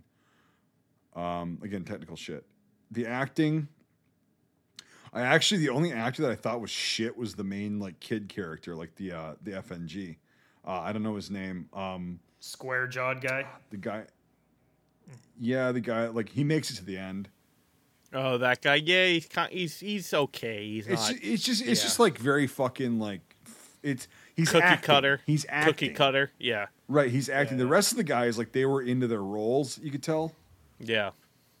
And yeah, anyway, but again, that's very forgivable. The history of this, I mean, even if you don't know it, you can just appreciate it. But like, they got it is spot on for a film in '87 as they could. So that was not a big deal for me either. Anyway, overall, I'm giving it an 8, a solid 8 out of 10. It's very fucking raw and unapologetic. No, it's really fucking brutal. It's nasty. Yeah. It's like it's something that, you know, guys who were in Vietnam that went through this. Yeah, it's fucked up. So it's very brutal, and for that, yeah, it's an 8. Yeah, you know. Did I turn it over to you yet? I'm just fucking with you, buddy. God, Brian, go. That's the way my day. I just wanted to see your face. You're really blindsided. I knew you're having a shitty couple hours. But I knew that. Go ahead, buddy. I'm sorry. I was just no more crazy eyes. But anyway, I'm leaving that long pause in there. Yes, absolutely. That was great. I'm like, how pissed off is he going to be? And I'm like, uh oh. Anyway, sorry. Go ahead. Yeah, I'm the kind of person that's like, you know, I'm not going to confront you, but your car might not start because there's a pound of fucking sugar in your gas tank. But, you know, way it goes. No, it's yeah, you know, you guys have said a lot, so I'll try to read some of it. But it's a war movie without an agenda. It's just the facts about one bloody battle in the Vietnam War. I mean, and that's what I think is what's really good about this film. I mean, it's really hard to, you know, say, is Platoon better than this or whatever? Because, like, you know, like I mentioned earlier, Full Metal Jacket, Platoon, and Hamburger Hill are 3 Vietnam War movies that are about 3 different things. Mm-hmm. And they really do what they try to set out to do very well. You know, Full Metal Jacket's very good with training and building a soldier into whatever you're supposed to do in morality. Marine. Whatever, Marine soldier, you know, I'll get shit on from my Marine friends. Yeah, you'll get shit on. I'm just trying to say it's fine, you know. Please send you know, all your hate mail to Nathan's house at 69 Fuck You Way in Baltimore, Maryland. 1600 Pennsylvania Avenue, Washington, D.C. There you go. That's where you send your hate mail. That's where Birch lives.